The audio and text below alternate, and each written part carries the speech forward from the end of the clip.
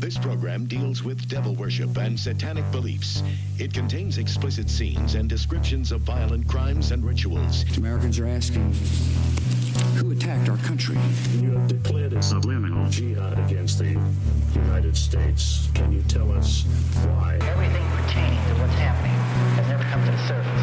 The world will never know the true facts of what occurred, my motives. And night fell on a different world. And Iblis is thinking, I should be getting this position, not Adam, and this guy is created from dirt. And how does the army feel about you being head of the Temple of Set? And the conspiracy theorists can say what they will, but I want you to give me power over Adam, and I want you to give me soldiers and minions and all of these things. The people had so much to gain and had such an ulterior motive for putting me in a position I'm in. They'll never let the true facts come about more to the world. And I want you to be able to give me the ability to whisper into the hearts of mankind. And who was the grotto leader? Don't remember his name. You don't remember the name of a person who involved you in murder? Now these people are in very high positions, yeah. Yes. Welcome back to Subliminal Jihad, episode 50. I am your co-host, Dimitri. I'm Khaled. And today, for our 50th episode, woohoo. I was realizing before that, we didn't really attend our episode 50 with too much pomp and circumstance. We didn't plan anything very ceremonious, but I think that's fine, That's okay. Maybe for 100 we'll do a Jihadapalooza or something. Big blowout, exactly. Yeah. A 25-hour Q&A. Occultically significant numbers, 13. Maybe, I don't know. Good point. 50 is just an even... Yeah. Yeah, I'm not 50, sure what... it's half of 100. It's centenary. I don't know, hemi-centenary.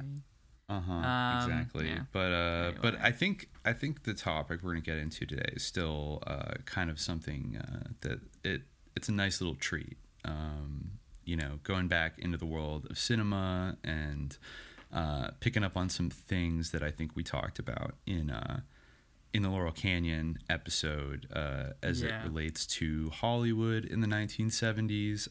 But I think unlike that episode where we ruthlessly slayed all of your favorite boomer idols and exposed them for the intelligence assets and satanic pedos that they are, I think we're probably, at least I'm not going to do that to the subject of today's episode because I am kind of standing a little bit. I'm kind of going into an Eagles mode with Brian De Palma.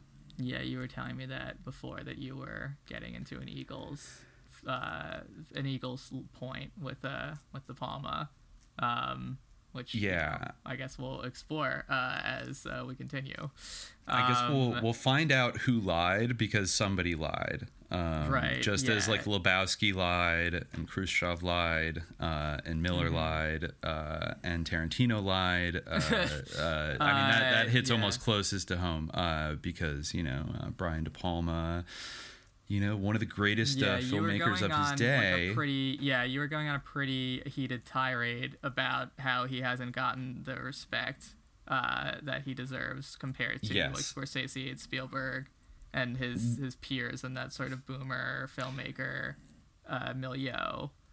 Well, exactly. That's really the similar kind of Eagles flame of the kind of slightly contrarian I guess positioning that gets me excited sometimes because when you notice there's the kind of an asymmetry of praise for certain artists and then a slight maybe over symmetry of praise in other ones. And Brian De Palma, I think it's intriguing because he was such close friends with all of his peers in the new Hollywood in the 1970s, which were mainly Martin Scorsese, Steven Spielberg, George Lucas, Francis Ford Coppola, probably to some extent Michael Cimino, and even Robert De Niro, who I didn't realize this till I watched the documentary De Palma, that he started his like film acting career in Brian De Palma's student films at Sarah Lawrence.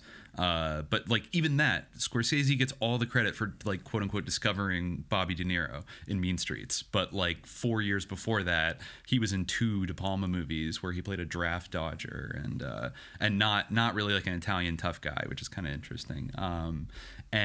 But yeah, like all of his peers, I mean, you could say like Francis Ford Coppola kind of peeled off, but now he's like a wine baron, and you know, he still has like cachet and his whole family's in Hollywood. George Lucas obviously is a billionaire who sold sold Star Wars to the white slavers at Disney. Steven Spielberg like has his own studio and is, you know, all over everything in Hollywood. And Scorsese is kind of like the resident, you know, film geek, like a prestige auteur, I guess you could say, who has like a $1 million movie deal with Netflix, etc. But then, you know, you look at Brian De Palma, somebody who is incredibly prolific and pumped out a lot of like very memorable films over about like a period of about 30 years. And he's being relegated to basically doing like straight to VOD like thrillers that are shot on like a cheap budget in Europe. Yeah. And it makes you wonder perhaps why. And of course there's been a critical conversation. There are defenders of De Palma. I don't want to say that basically that like nobody appreciates him at all, but I do get the sense that like for some reason, especially in maybe his later career, we're going to talk about a film that was probably like his biggest failure and provoked like a huge backlash from various sectors of American society, which was his Iraq mockumentary Redacted. Yeah. Might have been thinking Mission to Mars, but yeah, right. No, that's not what we meant. No, he admits that Mission to Mars was not good. One of his few kind of like full misses. I'd say to use a lame baseball metaphor, Brian De Palma was basically consistently like getting base hits and like occasional home runs and occasional grand slams for about a 30-year run, and only occasionally struck out. Unlike Friedkin, who was like really, once the 80s kind of got underway, it's like even if the aspects of the movie were interesting, they really didn't connect. A lot of them like, you know, flopped at the box office, and he doesn't even like half of them. And but with De Palma, he was able to keep it going. I mean, up through the mid-90s with like Mission Impossible, which I didn't really have a huge desire to go back and watch. So we didn't cover all of his films, but I think that would be impossible in one episode because this dude was so... We're going to go into some of his, bit more marginal entries. Some of his deep cuts. We're not going to talk about Scarface. We're not going to talk about really. Mission Impossible. We're not talking about Carrie. Yeah, we're not going to talk about Carrie either, you know. Yeah, but obviously he's made those very famous movies. Yeah, we might refer in passing to some of them, but I would say if I'm just going through the list here of ones that I watched like in the past year, pretty much all of which I enjoyed to varying degrees. I watched, I guess, starting from the beginning, The Fury. Both of us watched that very recently from 1978. Yeah. I watched Blowout, Dress to Kill, Body Double, Raising Cain, Snake Eyes, Femme Fatale, The Black Dahlia, and Redacted. And watched a few of those in the past week, and there's just something it would feel like a heavier lift with most filmmakers to like mainline a bunch of their movies straight for a week, but I don't know, you can disagree if you'd like, but there's something so kind of like singular about his approach to filmmaking that is like so.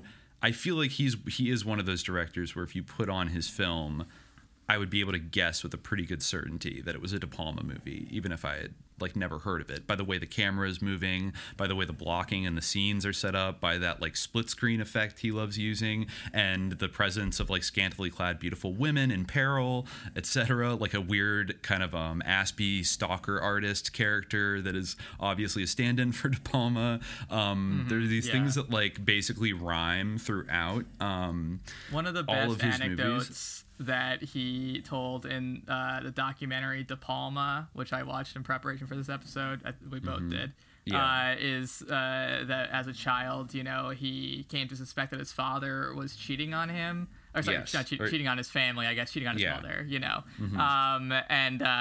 he, like sort of staked out his office, which is across the street, and he saw this woman coming in and out, and one day he just like ran in there with a knife and like screamed like, "Where is she? Like, where is she?" and like found her like in the closet, and like that like sensibility like runs through like all of the De Palma protagonists. Absolutely.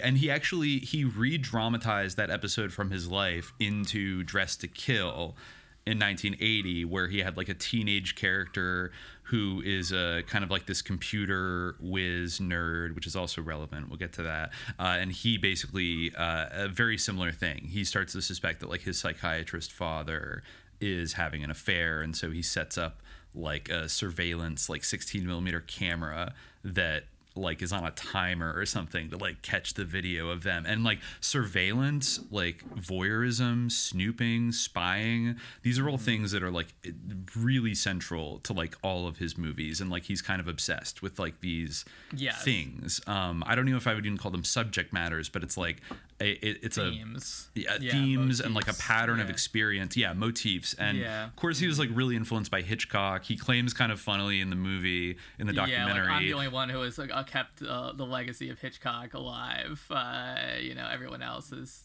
everyone says he's so influential, but no one has really upheld his style except for me. Which is a hot take, but also he's kind of not completely wrong about that. I'd say maybe he is the one like Hitchcock purist who has upheld those kind of like principles. I could definitely see that his passion for Hitchcock exceeds that of others, and like certainly that whole like Rear Window type Hitchcockian sensibility, and he talks in that documentary with such enthusiasm about Vertigo, definitely I would agree that in terms of like the stylistic lineage, like it's definitely true. I guess like if you're self-consciously saying like I am going to be more Hitchcockian than anyone, then it's going to kind of fulfill itself. But I mean he had other influences as well, and I guess we can just go through and maybe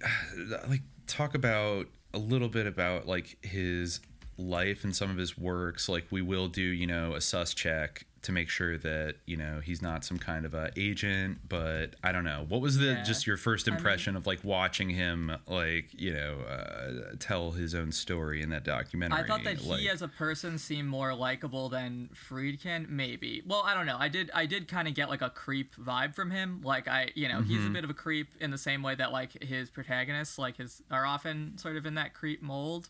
Like that sort of heroic creep. But then again, maybe being creepy on the surface is better than being creepy surreptitiously, and like I don't know, like I'm thinking like maybe he's less creepy than Joss Whedon, whom is like a self-styled woke bae or whatever, maybe like I would take De Palma over that. I mean, that's my impression of him as a person. I think that Friedkin is I prefer Friedkin, I think, a little bit. Like I liked Phantom of the Paradise. Again, I'm not like that same level of De Palma connoisseur, but I do think that and I don't think that you were necessarily comparing him with William Friedkin in terms of saying that, because I don't think Friedkin really is someone who's held up as like in this pantheon of boomer filmmakers either, but he's fallen by the wayside as well. I mean, maybe I respond more to Friedkin's sort of intellectual bent and his interest in maybe his thematic interests in like religion and in fate, whereas maybe you resonate more with De Palma's interests in like surveillance and like spying, paranoia. I think like the psychological experience of paranoia, and the like the complexity. I think we will get in like some of his movies, but something that jumped out at me is he mentions a few times in the documentary, he brings up the Zapruder film. And he definitely brings it up from the perspective of a kind of person that believes that there was a conspiracy in the JFK assassination. Yeah, well, I really liked his description of like his inspiration for the movie Blow Up, which is very good, or Blowout, that is. And not to be confused with the other movie Blow Up. Antonio O'Neill. The Blowout with John Travolta. His description of his inspiration for that was that he wanted to discuss or explore the idea that if it could be proven that, you know, there was a conspiracy to assassinate JFK, if the Zapruder film like did show that, no one would care, or it wouldn't make a difference, you know, which I think is a very interesting kernel of an idea. And I think that whole thing of like the assimilation of like resistance, or the idea that somehow these the proof, or the smoking gun, or the thing that is supposed to subvert the sort of evil plan being in some way assimilated to that plan or to that agenda, or the sort of twist where it's not what you would expect would send the whole edifice crumbling, is actually like made in some way, incorporated as part of that edifice. I feel like it's a recurring theme.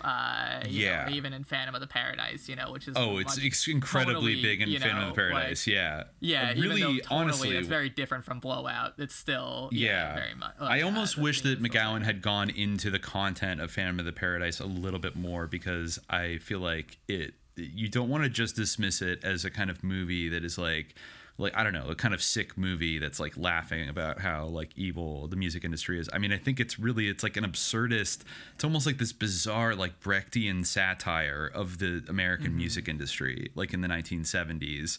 And with a kind of like old like monster movie horror kind of elements to it, and also these like kind of really strong like musical montages. Kind of, like these. And the really, music is interesting. The parodies of like genres Laurel that were Canyon at the time. Exactly, of Laurel Canyon music. It's that the Laurel Canyon scene really is kind of what's being sent up in Phantom of the Paradise, among other things. Like there's a great it's like montage a pastiche of the Phantom of the Opera, but that's kind of the skeleton of the plot. But like definitely the target of the satire in that movie can best be summed up by saying that it's the Laurel Canyon scene. Like a great sequence where the Beach Bums are playing a song called Carburetor, where it's like, that's so carburetors funny. Are the meaning of life. Like, like upholstery. And it's like, you know, also you see the dynamic in that sequence, which ends with like a terrorist bombing from the Phantom, who's like a disfigured composer who's being like locked in the fucking theater by like a Phil Spector like maniac named Swan. Played by Paul Williams, who that was the big thing that Big Alan brought that's out, Paul Williams. Paul Williams. Paul Williams really was like a Laurel Canyon figure. The connection to Paul Rothchild that was sort of created like Paul Rothchild was a demonic record producer. He was in the military unit with the guy who wrote the paperback novelization of Phantom of the Paradise. Gotcha. The story is originally a De Palma story, which sets it apart from The Fury, which I didn't really like as much, I think because as De Palma kind of said in the documentary, like his heart wasn't like as in it as much. He said it was like, he thought he did a good job and it was okay, but like it wasn't like a passion project of his. And that's another thing, like De Palma really doesn't get any credit for like being a screenwriter. Like I feel it's weird. Like he had the constant attacks throughout his career for being like aesthetically vapid. And like he's just all about style. There's no substance. I think people have said commonly like there's no real like recognizable De Palma kind of auteurish sense. Like it's just all tricks and like as if he's like Michael Bay or something. Anyways, that trick. But I feel like there's a real vision going on. Like I mean, definitely you see it in Phantom of the Paradise, and like it is one of the more like very cynical takes on the entertainment industry. I mean, that first scene where the composer goes to the mansion of Swan, and there's like a line of women out of the like basically almost out the mansion up the stairs, and they're all going into like audition to basically sing his songs, which have been stolen from him.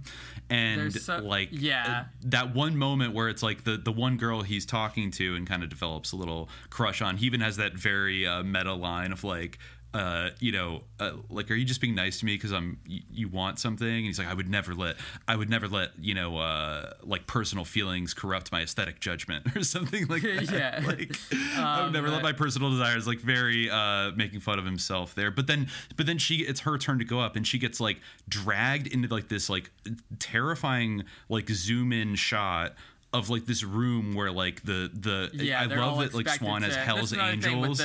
there's a cross-dressing theme, definitely in De Palma's films as well. Maybe between this and his more much. He is very interested. Yes, Dressed to Kill and Raising Cain both have one has Michael Caine in drag and one has John Lithgow in drag. And that scene, the hero or like sort of the the focus character, Winslow Leach. Has to sort of who has his cantata of Faust stolen. His naivety is exploited by sort of the thug or underling of Swan, this record producer. The sleazy manager, the Herb Cohen, basically. Just sort of dupes him and says like, in a month we're gonna do your first album, but he never hears back from them, and they just steal his music and they're gonna do it themselves to open the paradise, which is Swan's big. And that there's the symbology of the movie. There's many things about it that I think like really if you watch it carefully with like a critical eye or look like expecting something from it in terms of like a more than just like a schlocky joke movie or a send up. There's definitely like another thing in terms of the beach bums and the sort of Laurel Canyon elements. It's interesting how they go through like multiple incarnations throughout the movie. Like they change musical styles. Like that's a whole theme. Isn't that the meme that like basically the Juicy Fruits in the opening scene just keep transforming into a different band throughout the movie? The Juicy Fruits, right? And then they become the Beach Bums. Right, and then like nostalgia's over, so then they like have to move on to something, and then they get Beef, who's like a very like Alice Cooper. Or Bowie or something. I don't know like what he was. It was something like that. I feel like he maybe was Alice Cooper because he was American, but he was odd. Yeah, that's there.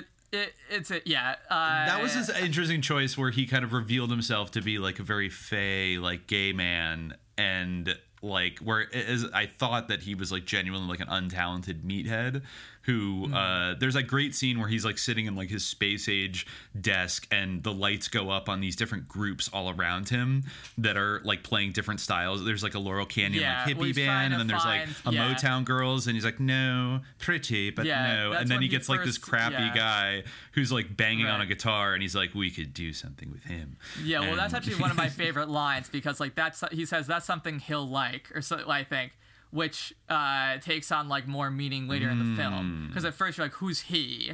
Like, who are you talking about?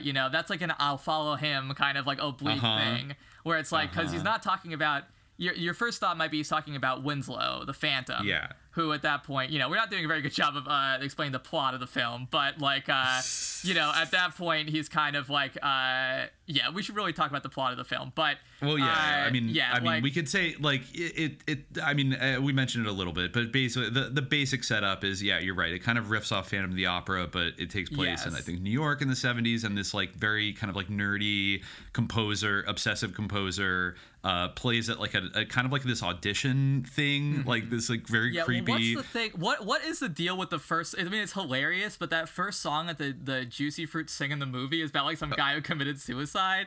It's like really funny. It's like, and he's doing like West Side Story, like kind of Puerto Rican like minstrelsy, and like they're like a doo-wop like Grease group, and it's very very impressive like performance, but like bizarre. And because they're like a 50s so like, they're throwback like, Eugene, group. like, what you did, like, we'll never forget you, like some weird song about like some guy then he killing commits himself. seppuku with like a switchblade. I have no idea who Eugene is even supposed to be. But anyway, I don't know if it was established.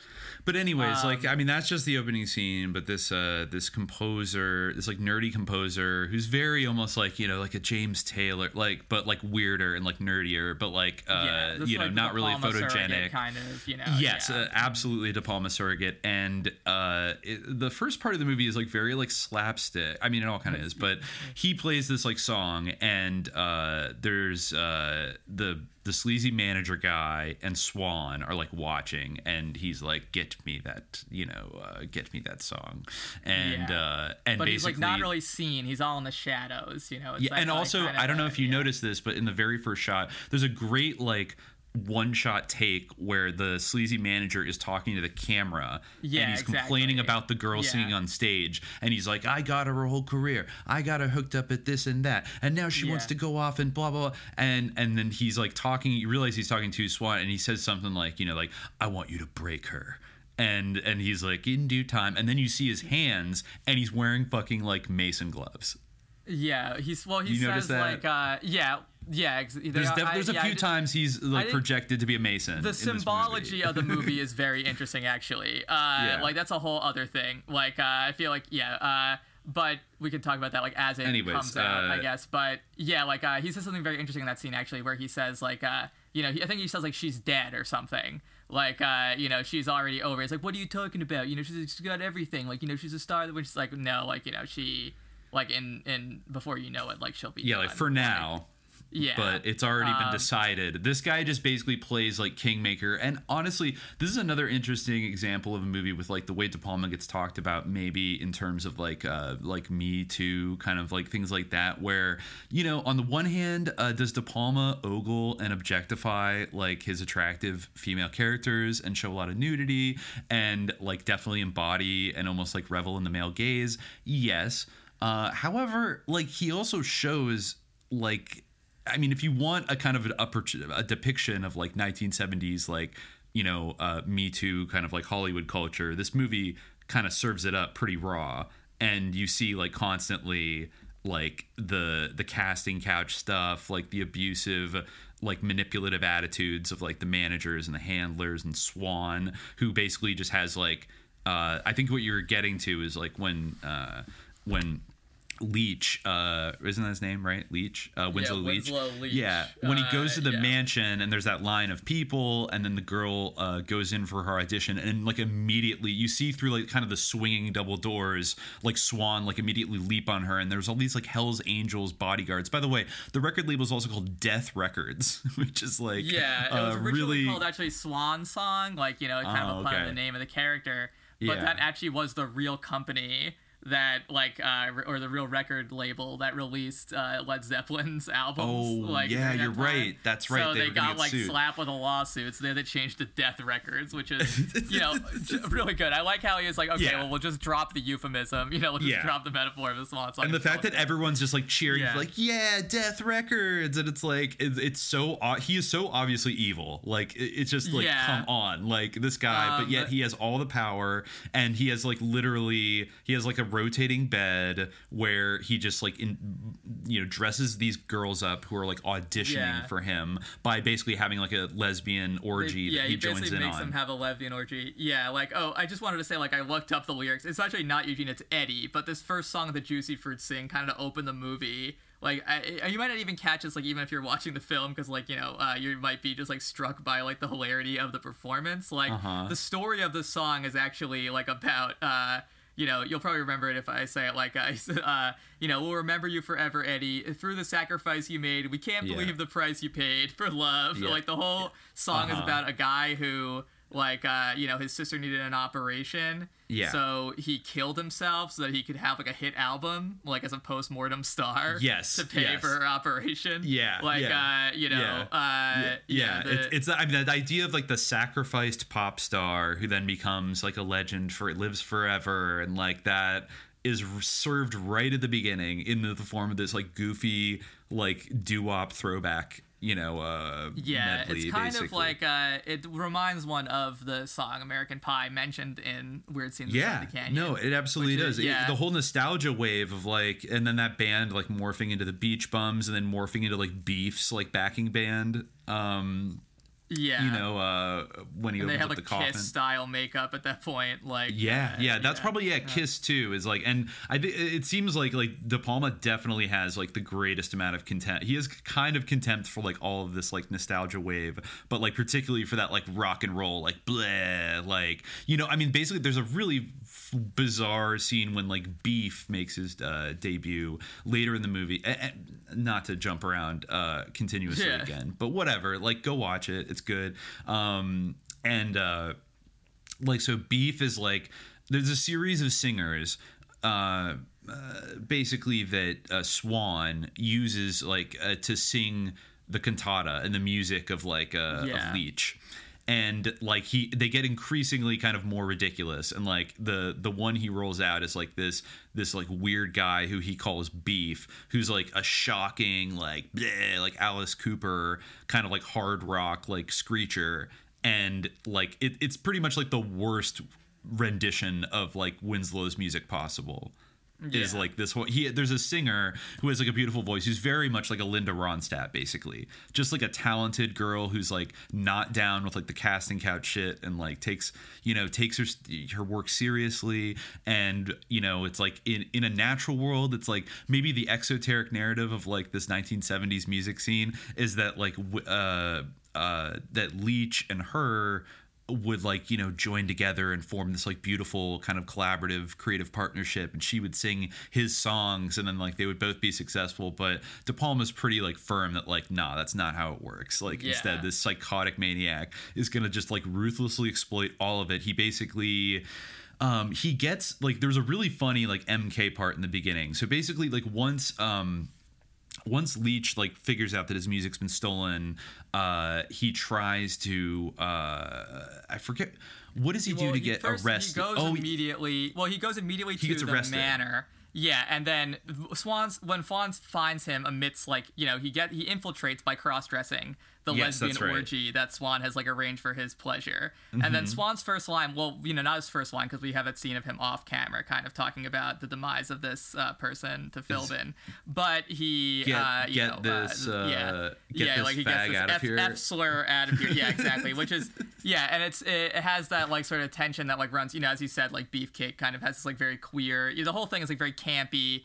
And I think that that's something that's true of many De Palma's films. They have this kind of like gay or queer. I will say this. Energy. I will say this thought popped into my head real quick. Watching, I think that the other night is like De Palma is proof that like straight men too can do camp.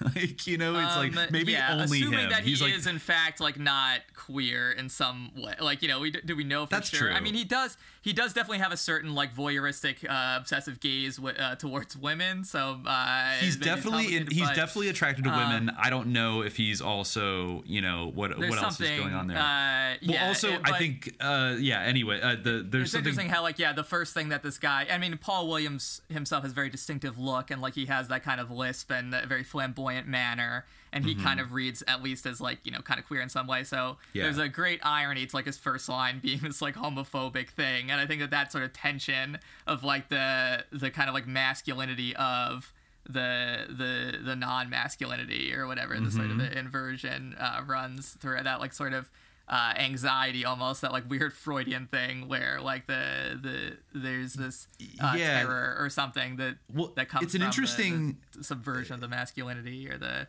absence of like genuine masculinity. It's an interesting contrast that basically Swan is kind of affecting this very kind of a queer adjacent kind of a sophisticated fae. Like funny fae kind of thing. I mean, then but he's like ferociously straight and is in fact like kind of like a serial predator of like women. But then Beef, the other character, is playing this hyper masculine like tough guy macho like maniac rock singer, but he's like a very fae gay man who's just like playing a part. And so it's like they're doing this opposite kind of thing going on. Everyone's kind of doing the opposite of like what it seems they're presenting themselves at. But as you mentioned, like this is really like a key like crux part of the film is what happens after that, because after he says I get this F slur out of here, he's like thrown into the street like kind of beaten up. And then like two black cops, kind of in a little bit of an inversion here, black cops plant like smack on him. And then, there's like a quick sort of montage of him trying to plead before the judge, that actually Swan stole his music, and the judge is like, you're a liar. He gets thrown into, Sing Sing in kind of a play on words. And there's like an experimental program that, he becomes sponsored by the Swan Foundation, which is like like that was when the movie got like completely Pynchon-esque for me. I realized like this is kind of like Inherent Vice or like something like that. Like this is like a Pynchonian kind of view on like the world of like that New York LA world at the time, and it even has like this weird MK moment in it where they're like, we're going to replace all of your teeth, right? Yeah, with like silver, or like grills. Grills. Yeah, it's like what happened to like Lil Uzi Vert, probably. And then this, and ever from the very beginning of the movie, when Winslow Leach at the very beginning, when Philbin first suggests that the Juicy Fruits might sing his cantata, he has this outburst of anger. So he has an anger problem from the very beginning. And while he's working kind of on like the assembly line and the chain gang in this prison after his grill operation, he wearing hears, a Swan Foundation hat, looking like very MK'd. He sees like or hears something about how he's going to open the paradise with this thing that he's not credited for, and he the just radio. freaks. He freaks out and just does a jailbreak. And this is like his transformation into the Phantom, where he breaks into like a record press. I actually read that like the record press that the actor had to put his head into like did actually like kind of squeeze him, and he almost like was injured in it. But he in the process of trying to infiltrate and like disrupt the manufacture of steal the these masters records. Or something. He falls into the record press. And it like burns the side of his face and mutilates him, like the Phantom of the Opera. So that is like his and then he's presumed dead, and there's like a very creepy article, kind of like the Eyes Wide Shut article they find about like the model who like got sacrificed, and like, oh, she just had a drug overdose, and it said like like zany like junkie songwriter like meets grisly end by falling into the East River, and just kind of like goes over like, oh, like all the typical language you would hear from one of these like spooky kind of stories of like a fallen entertainment industry figure who died, but of course he doesn't die. And then the very interesting thing about he takes on basically the persona of this Phantom, and like he wearing this very theatrical outfit of like including like a cape and everything, and but the key aspect is this the key aspect is this mask that he has, which is an owl mask basically. It's a chrome sort of motorcycle helmet almost style, but it almost has like MF clear... Doom almost, but like also like a bird, more like bird shaped. It has like a beak. It looks like an owl. It's an owl motif really, which is because there's a lot of like there really is bird symbology through the entire movie. Death Record symbol is like a bird like with its feet dead sticking bird, out dead. Swan, Phoenix is the name of the girl character. That he wants to sing his music. The one who can sing his music. I mean, swans obviously are symbolically significant, like esoteric. Leda and the Swan. Right, of course. That's the rapist. Famous stories. Zeus is the swan, or the sort of solar divinities as swans. So sometimes you see in the sort of earlier mythologies, but they're definitely the black swan, of our modern day paranoid myth themes. But that's a very interesting aspect, like subtle aspect of the movie is this the symbolism of the sort of avian esoteric symbolism, especially the owl, I think. And this mask is very very iconic, very very distinctive. And so like one of the things that happens, which also I think is like a very big it contains a lot of commentary on like the culture of the music industry, is like Swan like sneaks back up. He also, by the way, just gonna mention, one of the many times like something De Palma did first ended up being iconically associated with somebody who did it later. There's like a great like POV shot when he returns from like being disfigured and like wanders into the paradise where like the biker gang that protects Swan like sees him and are like, and like you basically are like walking in just like the opening scene of Halloween with Michael Myers, that iconic thing, except he didn't have a Steadicam yet because they didn't exist. But basically, like the kind of the opening scene of Halloween is like an entire sequence in, I don't know if somebody else did a POV kind of thing, like maybe Hitchcock did it. Maybe Psycho. There is also like an almost exact kind of ode to Psycho. Homage to Psycho. But anyways, like he goes, I think, to try to like kill Swan, and Swan offers him, and Swan's like kind of expecting him, and is like, I can build you back up, and offers him this like medieval looking contract that he has to sign with blood. The contract actually is like a recreation from like the silent film of Faust, because his cantata is an adaptation of Faust. And I think that that was one of the things that they got sued for, is that they originally used like footage from a bunch of old movies, including the Universal Phantom of the Opera movie. Yes. Yeah. So I think that actually, it's a recreation of the contract from Faust, or in that sort of style. Yeah, very ooky spooky. And so he signs him to a contract and then builds like a secret like cave studio filled with like cutting edge recording equipment and puts this like voice box on him. Another thing that I don't know if this jumped out at you, but the similarity between the Phantom and Darth Vader, exactly. Yeah, right. Did jump out at me very much. Because he basically, his voice is like messed up for some reason. Yeah, and he wears this like vocal box around his neck. Yeah, well, Swan gives him like a voice box basically that brings his voice back. So it's very much like Darth Vader. I mean, he's like, more machine than man. I mean, it's like it's a lot like Darth Vader really in the prequels even, because I don't even know like how when the original Star Wars how well developed that idea was. That I guess it wasn't, but that it wasn't his real voice or something. But he has this sort of metallic voice where he just like says like Phoenix, it's like But there's a great montage where like he's like hooked up to all these like wires and tubes in this like recording studio, playing one of his like soulful cantata songs, but like is like and then like and Swan is in the control room like turning knobs and stuff and getting it so like by the very end it's like back to like his perfect original voice, and it sounds great. But it just it's a really heavy scene of just like the machines like being able to take over and basically create this sound, and like the corruption of the real, and taking this artist's work and all that kind, which I think De Palma sees himself in this character. There's another great moment where he comes in with like a suitcase and opens it up, and it's just full of all these drugs, and he's like, "Time for breakfast." Gives him, like, a bunch of drugs. He's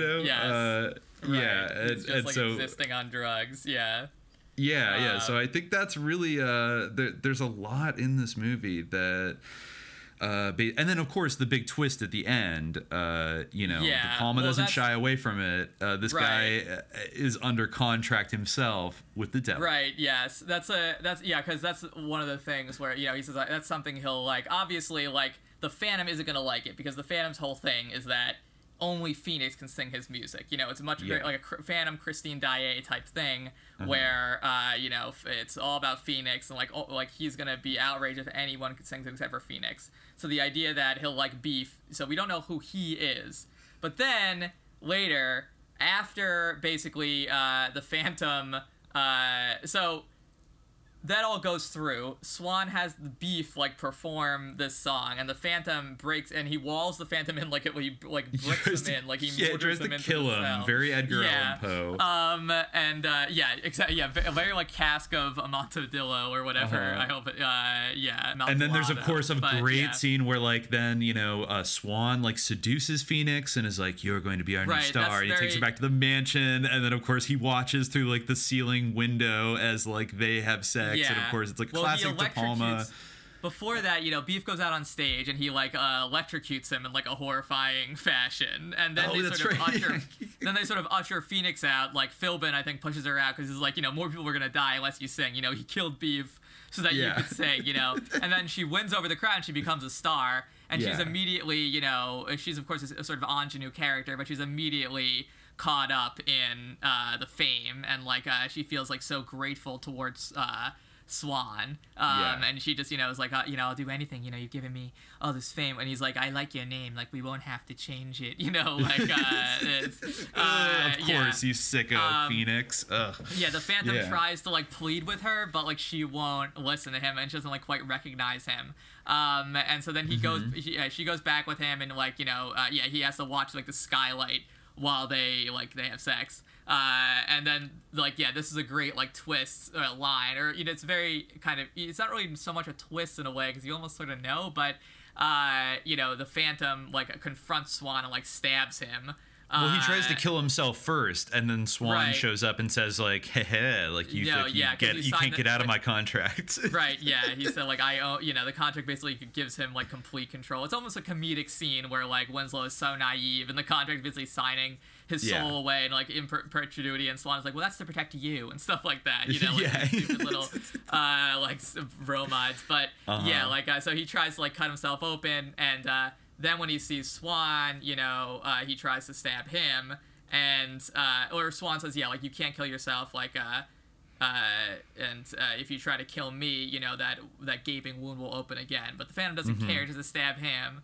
And he has that great line where he says, like, you know, I'm under contract too. Yeah. And because the wounds, you know, won't hurt him. And eventually, you know, the Phantom discovers, like, a tape. Which this is another thing we kind of mentioned.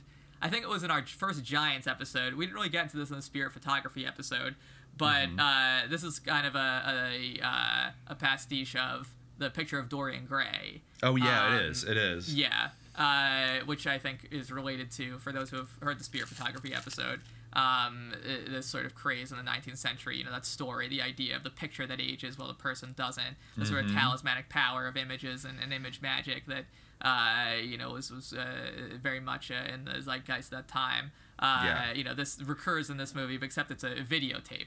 And it's him. And it's like a reflection in a mirror of him allegedly in a hot tub, allegedly and his as a own young reflection man. Speaks to him, and basically says, like, I'm the devil, you know, and you'll look like me forever, like, and only this tape will age or something. Although it doesn't seem to have actually happened, but he has to watch it continually. That's what he has to do, which is again kind of this sort of like blowout type, like obsessive, you know, paranoid, like a rewatching compulsion theme that you see again, like that's what sort of the thing is, that he must rewatch it endlessly, but if it's ever destroyed, you know, he'll become vulnerable again. He'll revert to his true form, basically. Right. You know, yes. He'll turn into the picture of Dorian Gray. Right, yeah, he'll become like this disfigured monstrosity, and because originally he's just gonna kill himself because he's literally gonna slit his wrists because he's gonna get old. Like, you know, the idea that he'll like ever even that idea, and like, who would have the resources to like film yourself in your bathtub in like 1952, which I feel like is what it said. It was like in the 50s when he allegedly made this like video. So it's like he must have already been kind of rich or come from a rich family or like had a lot of resources. Like, what was this guy kind of involved with? Like, he's so deeply like sinister and seems to be like connected to something. It doesn't seem to imply that he kind of came out of the blue. Like, he was an absolute nobody. It's just that he was so pissed off that he was going to get older that he just wanted to die. And so the devil offered him an opportunity to stay young forever and like conquer the music industry. Yeah. And, but you know, I mean, De Palma, he comes down hard on like music industry explicitly controlled by Satan. Yeah, and it's a very, actually, despite the movie being like this kind of like Charles Bushy, like campy tone, like having this Charles Bushy campy tone, like it's very chilling to see the like degeneration of the ingenue Phoenix, like under Swan's care, because he like drugs her up, you know. The Phantom is horrified to discover, like, while spying on them, of course, you know, like your standard De Palma protagonist, he finds that, like, you know, she's being asked to sign like a marriage contract, basically, that's a similar sort of soul contract, you know, and she's like, all drugged up at that point, on, like totally loopy, and she's like, you know, like F-H, like, you know, trying to like spell her own name, like, right, it's that's a very, very chilling scene, but he does succeed in destroying this tape, and that the Phantom, or not the Phantom, Swan tries to go through with like their wedding as part of like this stolen opera of Faust. He's like incorporating. It is so satanic. It's like extinction level event 2 in terms of like he has what's his name, the manager, basically dress up as like a bishop. So it's like this weird, like, satanic inversion of, like, a Catholic mass, but it's a concert at the Paradise. Yeah. And it's going to be this whole thing, which then is foiled. And his plan is, like, well, his plan is even worse than that, because it's not, well, he does want to have this sort of wedding, but his real plan is to literally have her shot, like, from afar in, like, a Kennedy assassination type fashion. Like, in a, you know, and he literally says, like, in a very, like, sort of, you know, a clear, to my mind, reference where he says, like, an assassination, you know, coast-to-coast TV, like, that's entertainment, you know? Yep, he did say that. He did say that. Yeah, he's just assassinating celebrities for fun. This guy. Yeah, I mean, he got one. Once you get one taste of it, right? Yes, he's out of control. This is going to be the biggest thing at the paradise, ultimately it ends up being the Phantom sort of jumps the gunman and ends up shooting the Philbin, who's dresses the priest. Philbin, that's right. Yeah. Yeah, it's like, make sure you shoot her as soon as she says "till death do us part" or something like that. It's such a sicko. Another thing is, another extinction level event aspect of it is that because I think at that point the Phantom has destroyed the magical tape. Yeah. He has become like this disfigured monster. Swan has, another disfigured monster, and he has to wear a mask too. So everyone is like in this masquerade, thing. Trying to reveal their true horrific nature. And then doesn't he like stab him to death with like a beak mask or something? He like jumps him and pummels him to death. And then his wound opens up, and he slowly and then he kind of dies. And then Phoenix realizes like that he was like a kindly man all along, or whatever, and like it's like, oh, it's Winslow. Pretty. And that, of course, all of this is done in like a huge ballroom scene with like a bunch of different moving parts and simultaneous action and like hundreds of extras, and during like a huge musical number. Yeah, the Phantom is carried away I think after Swan is killed, he's carried away crowd surf style. They're both. That's right. Away, yeah. Very. I mean, he De Palma. He maybe doesn't get as heavy-handedly religious as maybe a Scorsese or a Friedkin, but he's got those elements in there. Yeah, definitely in this film for sure. The dark priest aspect. Yeah, I was impressed actually where he discussed his idea for the alternate ending to Snake Eyes, where there was divine intervention. Oh, a tsunami came and swept everything away at the end. That would have been amazing. By that. And, it's disappointing that they didn't. It's the only thing. It's the only thing that could resolve this fucked up world.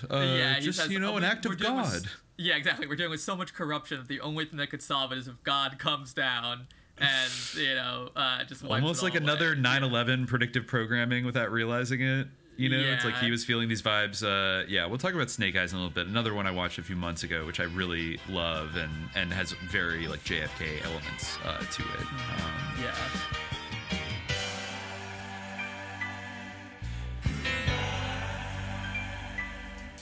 When a young singer dies, to our shock and surprise, in a plane crash or a flashy sports car, he becomes quite well known, and the kindness he's shown has made more than one post-mortem star. Well, you did it, Eddie. And though it's hard to applaud suicide, you gave all you could give so your sister could live.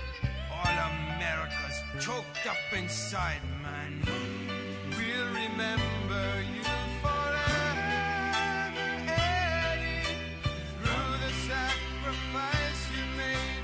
We can't believe the price you paid for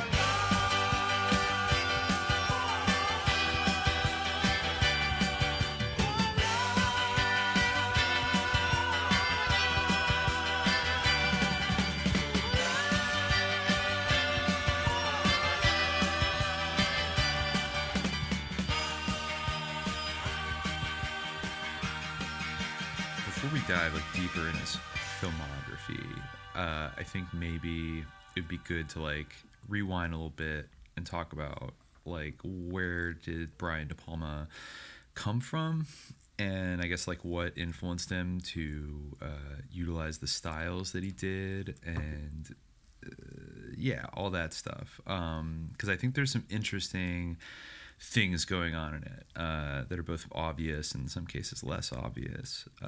But I think it's also worth pointing out De Palma was born on September 11th, 1940. So I don't know. Maybe his 9/11 experience is a little different than other people's because it was his birthday. Yeah, it was his birthday. Damn. Yeah. Interesting. I didn't think about it that way. I was thinking more the Crowleyan alignment or whatever. But the escapade angle. But it must have been pretty brutal on 9/11 to be celebrating your birthday and then. Yeah, your 71st and then for the rest of your life, your birthday's 9/11. Yeah, that's how it's been for him. I guess by that point in your life, it was born in 1940, you said? Yeah. Then so he's by that point, kind of like Joe Biden, not technically even a boomer. He's like a proto-boomer. Wow. Silent generation, which a lot of the big people in the 70s kind of were, you know. Well, maybe that's why he's so little known, because he's of the silent generation, you know. He's not... I guess so. Yeah, something interesting about his like early oeuvre, like his back catalog, is that he did like a film of Dionysus in '69. Yeah, which is like a pretty, I do want to talk about that real quick, but just to like lead up to like he was already making films by that point. It's like kind of his early project. I just want to say that like how he ended up doing film in the first place, real quick. His dad was an orthopedic surgeon who was the son of Italian immigrants, Anthony De Palma. And I guess he grew up in Philadelphia, probably like an upper middle class background. Anyways, he eventually went, much like Thomas Pynchon, he ended up going to Columbia University and he studied physics. And I guess in high school, he started building computers. And he won a regional science fair prize in high school for a project called An Analog Computer to Solve Differential Equations. And that was kind of like his background. It was a very technical, scientific kind of background. But then he started to get like seduced by movies while he was in college. So then in 1962, he kind of pivoted away from his science studies and started getting an MA in film study, I believe in the theater department, at Sarah Lawrence College. So I feel like that's important to note, worth mentioning, because I think it immediately makes a little more sense why he would end up doing Dionysus in '69, is that he was like hanging out in the Sarah Lawrence crowd. And I guess for those who don't know, he was also one of the first male students among a female population, which if you think about it, like kind of, it really aligns a lot of stuff with like De Palma's like fascination with like women and stuff like that. Yeah. And I feel like it was even a meme, like if you went to college in like the East Coast, in like the Northeast, that there always was a meme that, you know, there were like basically no straight males. Yeah, Sarah that Lawrence like is still mostly women for sure. Yeah, and I remember, this is like something that would be said by dumb college kids, but like if you were a straight guy at Sarah Lawrence, it was like paradise, because there were men, but most of them were gay.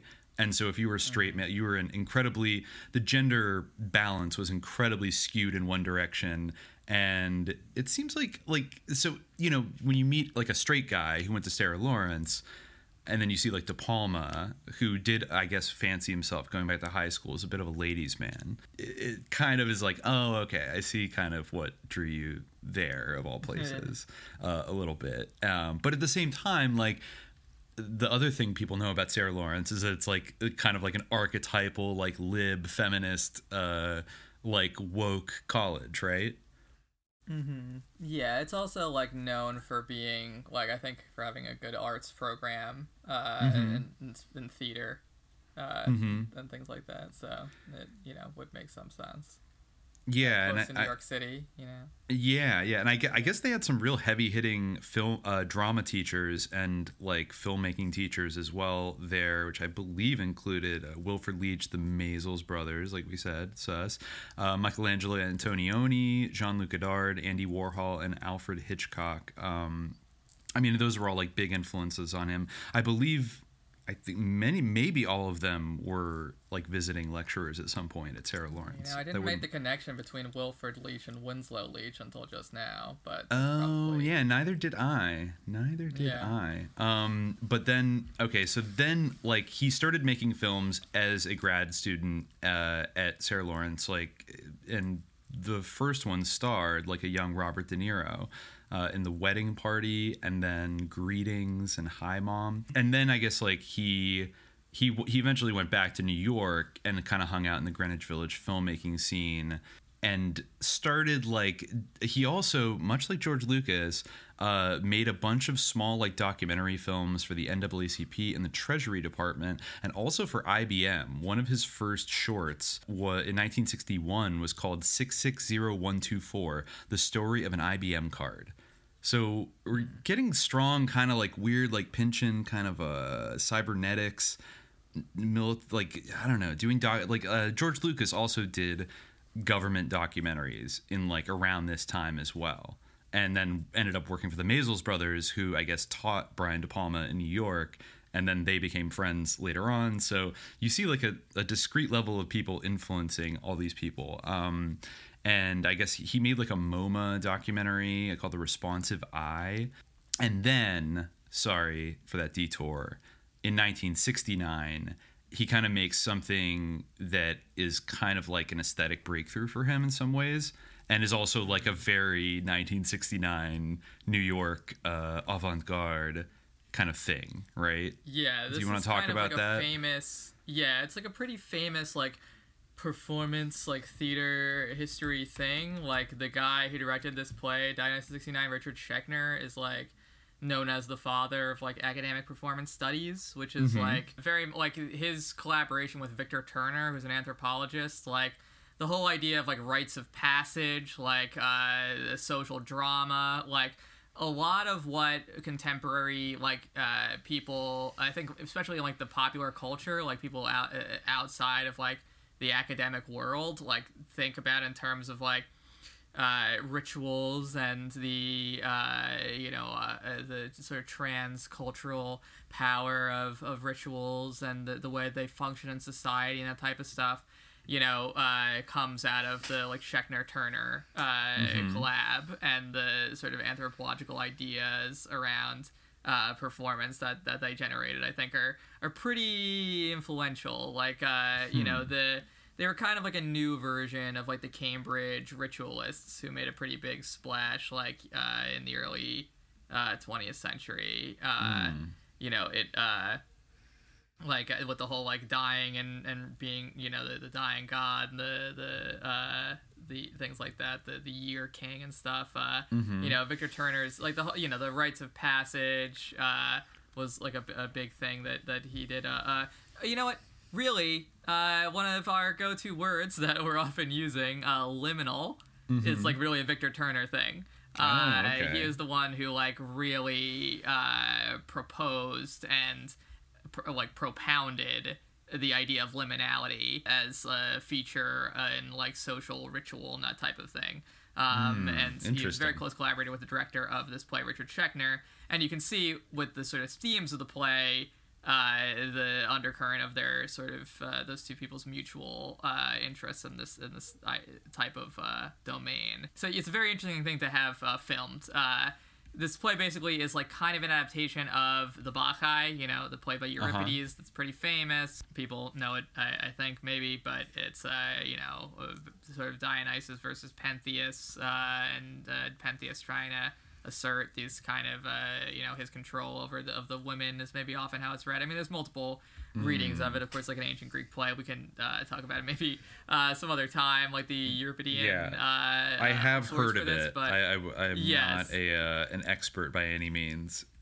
But I mean, it is a very much like a bacchanalia in terms of the racy kind of like wine orgy kind of content of it. The Euripides play definitely. I mean, the Bacchae, they are their revels are the archetypal bacchanalia. They're like these women who they are like kind of driven mad by their revels with Dionysus, and they become sort of uncontrollable and violent. People obviously have like certain feminist readings of the Bacchae, but I kind of like and you don't want to step on any or rain anybody's parade, but I think that a lot of these ancient Greek plays are like pretty misogynistic. I mean, lately people have kind of started to propose that, I think almost kind of like out of a sort of wishful thinking, that like there were women in the audience at these plays, but I actually don't necessarily think that they were allowed. It's my personal opinion, but I could be wrong. So it's like mostly for a male audience, but I digress a bit. That would be that would be relevant because this Dionysus in 69 kind of involved like breaking the fourth wall and a certain amount of interactivity with the audience, right? Yeah, for sure. Well, this is all about like Richard Schechner's idea of like environmental theater, you know, a very site-specific type of interactive theater that would be, you know, challenging, very, very, as you said, avant-garde, challenging traditional norms of, you know, this sort of spectator performer divide. Actually, you know, I have here Richard Schechner's book, Performance Theory, where he talks quite a bit about Dionysus in 69, and he talks about some of the things that happen, you know. He says, you know, he's comparing this to like ancient rituals and stuff. He says, William Finley, playing Dionysus in Dionysus in 69, had to start his performance each night by emerging naked amid an audience of 200 and saying, "Good evening, my name is William Finley, and I am a god." Only by finding, releasing, and showing his deepest impulses of fear, hilarity, fraud, and humiliation could he begin to cope with the actuality of his preposterous situation. Other, like, sort of notorious thing about this play is they used attack therapy, like, to sort of get the, you know, this is sort of in the... Yeah, I don't know if you know anything about Grotowski, but a lot of his stuff was all about kind of like exhausting actors to like their physical limits and wow, that is really intriguing because that shows up in Body Double. There's like a big scene there where the main character is being like basically screamed at and broken down and kind of put through the. You basically it looks like. You can't even tell. It looks like it could be an est session or an acting class, basically, like the way it plays out. And it's like very, it's coded by De Palma as like very psychologically abusive and kind of fucked up and like invasive. And and that also like ties in with all kinds of like encounter therapy and stuff like that was just floating around California in like the 60s and 70s. And yeah, like est and like Synanon. And groups like that, and even, I don't know, like quasi-Maoist communes and stuff that were set it up right around 69, 70, where it was like non-hierarchical leadership, but you had to do like struggle sessions, and then there's a lot of like fucked up dynamics, like, you know, or Lyndon LaRouche, like trying to break down the little me and like destroy the, you know, subjectivity of the bourgeois worker, etc. You're starting to see, and it's actually, I'm looking here, like it is noted on attack therapy, a controversial group Synanon used a form of attack therapy. That was the Synanon confrontation game. And I guess verbal attack therapy, I guess in the Dictionary of American Penology, Williams, I guess this author, wrote that attack therapy was actually first developed in the Synanon group. And it was called simply the game within the group, described by a former participant as quote, brutal and bordering upon sadism. Also, The Scared Straight, remember that? All those shows and stuff, that they were also compared this to basically attack therapy as well. So I guess that's a very vivid example for anybody who's maybe like wondering, but it's very inherently kind of coercive and culty. And so that was a part of basically the sort of rehearsal process. Like you know, it was pretty brutal. Like you know, they would like rehearse for 6 days a week, 6 hours a day. You know, doing these intense things, including attack therapy. You know, this very intense. And you can like look at some of the I think, you know, you can use interviews, and you can also, you know, I think there might actually be some recordings of their rehearsals. At least, you know, obviously you can watch De Palma's movie of the actual play.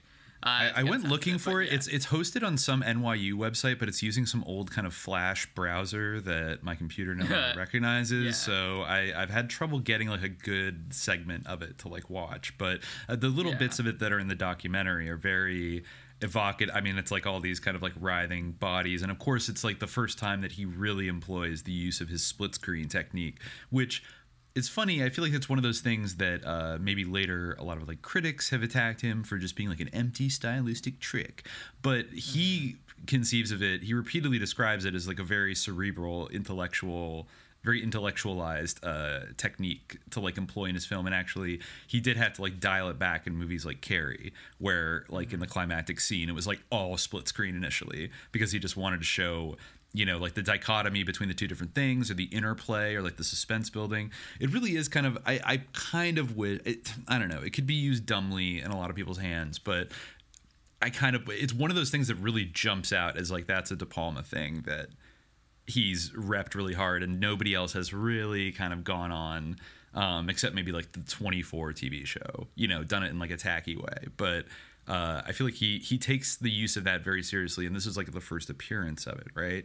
Because he wanted to get the audience kind of reaction and the performer simultaneously.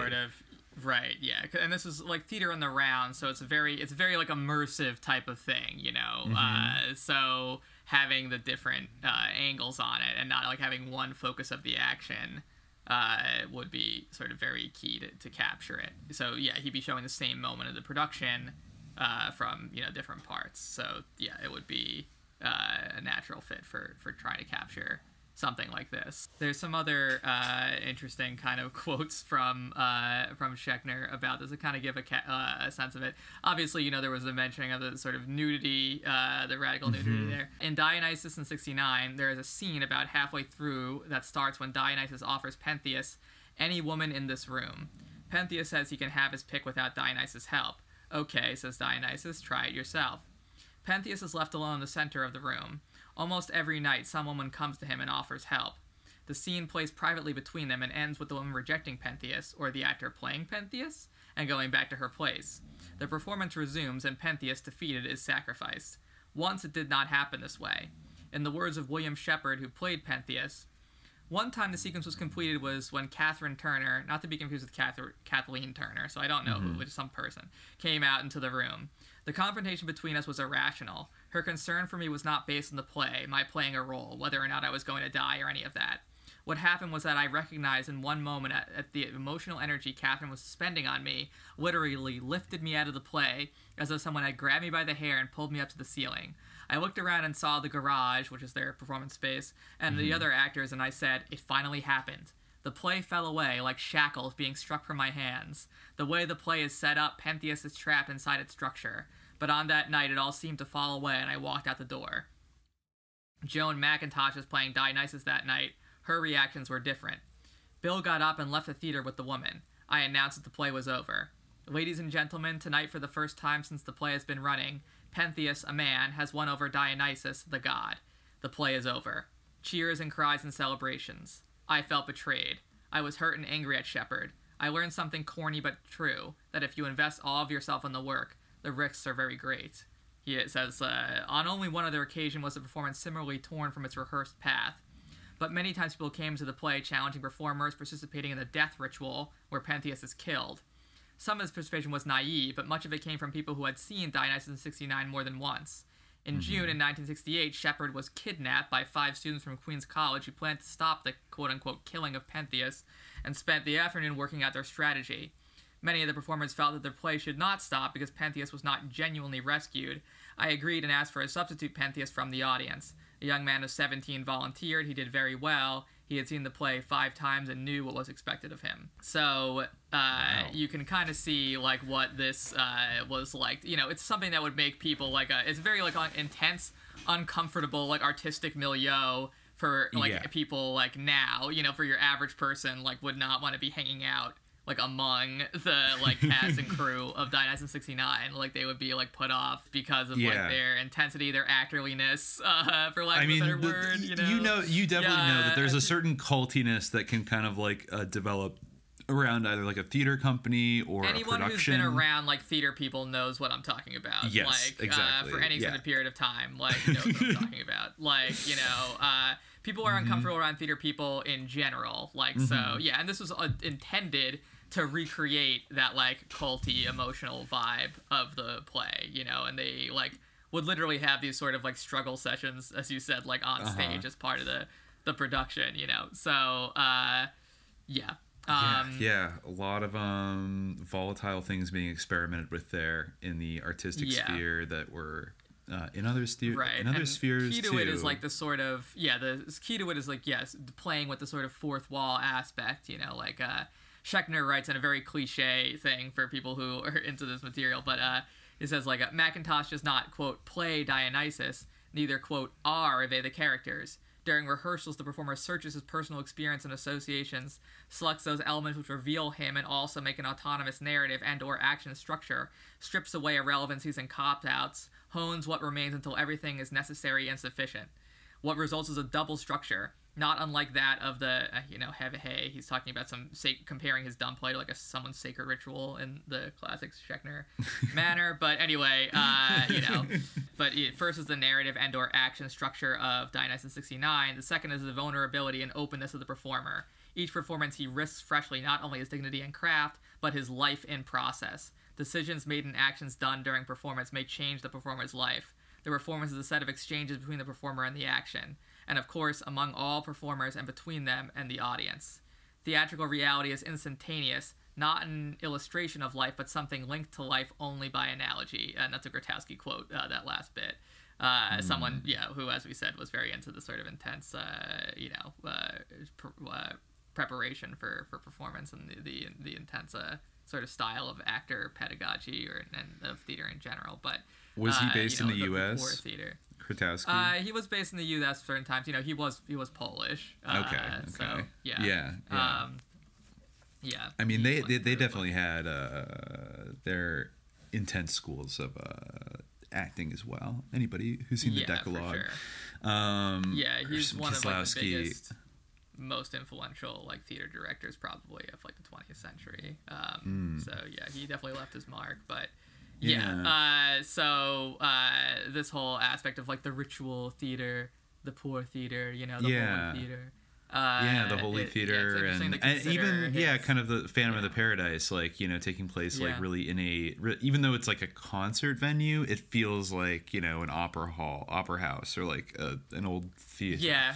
Definitely, it does feel like it does definitely capture that sense of being like kind of like a concert film or a performance film. It does have that sort of verite vibe to it. And it also has that like panoramic feeling, like where the scenes of performance are filmed. You do get a very organic and well-realized sense of the interplay between performer and audience. Mm-hmm. And even that scene you mentioned where Swan is kind of spinning around, to sort of see the different groups. The sort of different incarnations of the cantata, like the different musical styles, the sort of trying them out, moving through them. It still has that same kind of telescopic or sort of effects, the same kind of like a revolving theater in the round type feeling. So that's a very interesting, little appreciated aspect of De Palma's background. Like after making like greetings, or like whatever, Well, even that, it's like it's worth mentioning that those first few movies he did with Robert De Niro definitely had a political bent to them, and like he I guess even described by some as a left revolutionary bent to some of these let's see, a leftist revolutionary viewpoint. I don't know who said that, but basically also I guess he did state his intention around that time to become the American Godard, and I guess he was also he was really influenced by the movie Weekend by Godard, which I remember watching that in college, and like that is a wild movie, and it's like a psychedelic like Maoist satire. I don't even know what it is, like, but it's crazy, and it has some like amazing, really wild, like long tracking shots. Like I don't know if you remember ever seeing it. Weekend. No, I haven't. It involves like Maoist cannibal revolutionaries and like bourgeois marriage, and I think it came out in '69. Yeah, it's a Godard movie. It's like when he really starts going off on both like a more political and a like Brechtian like deconstructing genre direction, like going very meta. And pushing against those limits. But yeah, I mean, the other movies, I think Greetings is where Robert De Niro gets like a draft notice, and the whole movie is him going around with like his buddies in New York and like having hijinks, trying to come up with different ways to like basically get out of the draft. And I think that has like a number of monologues, like basically shit talking the Vietnam War. There's another, it might have been Hi Mom from that era, where there's like a monologue in there of a guy like holding up pictures of like Dealey Plaza and being like, you see there behind the grassy knoll, there's a guy with a 7.62 Russian rifle at the exact moment. And like in the documentary, De Palma commented like, yeah, like I can like insert like political things into my movies by having characters basically rant about them, like not really the main character. Yeah, I thought that was an interesting observation, that like that actually is often more effective than like turning your like kind of main characters into a PSA, like having, you know, having it kind of in the background. But like, I don't know, I think that it definitely indicated that he had, unlike so many of the Laurel Canyon set, he had a certain sense of like politics that was like generally leftist, even though I think that got kind of sublimated once you get more into the 70s and 80s and 90s.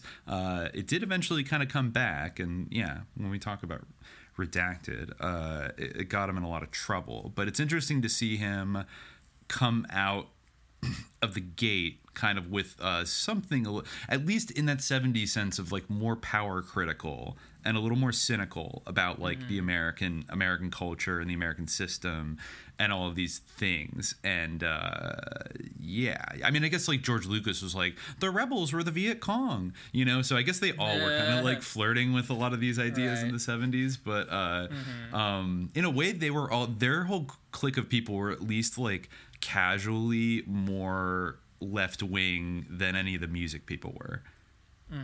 Which is kind of interesting, but not to say they were, you know, Eisenstein or anything, but yeah, Greetings definitely is, you know, it's anti-war for sure.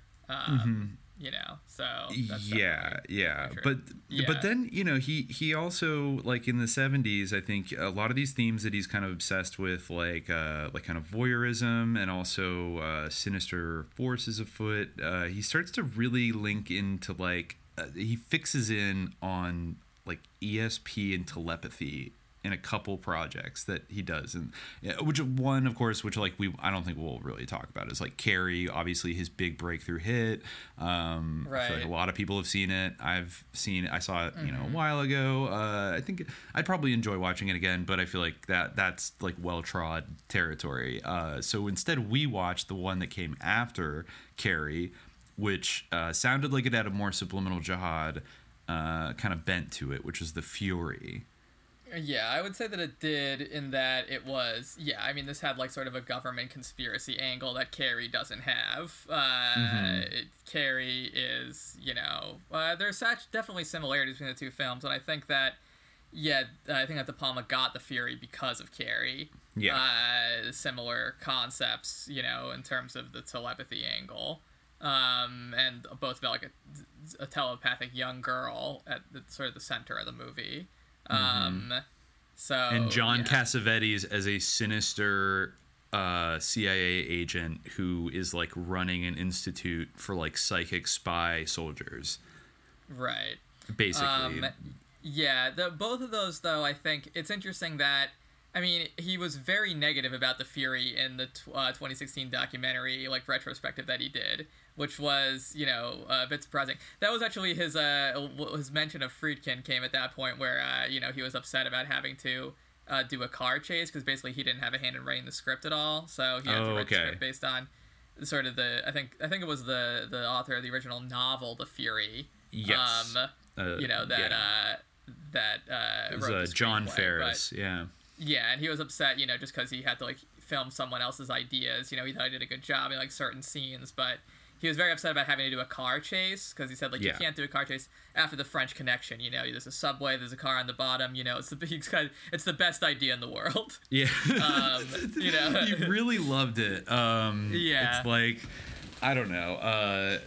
At times he does have that kind of, like, boyish Michael Bay enthusiasm just for, like, the complexity of like a huge set piece. He just loves it. He's like a little kid with like his little trains and stuff. Yeah, but, although it's interesting that his response to that was like not to try to imitate it or to top it, but like that he just hates car chase scenes, which I do understand because I really don't like car chase scenes generally. But neither. Yeah, I like that sort of sentiment that like the French Connection just had the ultimate car chase scene, and now like no one should ever do a car chase ever again. Like, just give up on it. I mean, that's something that I kind of like about him, is that like he's definitely eager to imitate things from classic films that he feels like are like worth kind of like resurrecting. I mean, everything from like the shower scene in Psycho to the carriage bouncing down the stairs in The Untouchables, which is directly lifted from the Battleship Potemkin. There was also something like that in was it in Phantom of the Paradise? I think so. There was like or was it in something else? I feel like he did that twice, where you had like a. I think it might have been in Blowout. It was the Fury. It was the Fury. Oh, okay, the baby carriage in peril. Yeah. Mm-hmm. Yeah. Yeah, he did the Battleship Potemkin illusion and a couple times. Yeah. The finale of the Fury, that great scene where just like out of nowhere it cuts to like Kirk Douglas like pointing a revolver at the camera, like lurking in a cab, and then like just like that's where you start to see him really start to like build up to like, I'm gonna do this whole like ultra slow motion thing with like 4 or 5 different characters like doing different stuff, and it's gonna have this like sweeping melodramatic score. And actually this had a John Williams score, which he said was one of his favorite things about it. It is pretty good, but he really became like he starts to embrace like this real melodrama and the kind of sweeping like old Hollywood symphony to kind of go along with it, which I feel like that another like very loud signature of like all of his movies is that kind of like a romantic kind of, I don't know, almost like an Art Deco. That I thought, actually, now that I think about it, I didn't make this connection before with sort of the sort of revolving camera in Phantom of the Paradise, but it does also have like one of the things that really stood out to me about the Fury is the theme of spinning and revolution. Like literal revolution. In terms of like the train scene in the beginning with the woman from the like SRI Foundation getting the teenage girl to basically and the sort of make whirly, the tilt-a-whirl type whirligig, amusement park ride that. Oh my God, that wasn't that didn't I tell you that wasn't that a great sequence? It's a good sequence, yeah. And then like the final, he kind of does something again in the final scene where he sort of tortures his handler psychically and like spin. He keeps going like spin. Like turn, he spins her to death. Yeah. And there's also a very kind of toxic relationship with that, where basically like the adult handlers, like there's this woman who's probably like in her mid to late 30s that they've kidnapped Kirk Douglas's son, who is like an ex-CIA agent. They kidnap his son in Israel, and then she starts like seducing him, and he's like, I don't know, like a 16-year-old boy or whatever.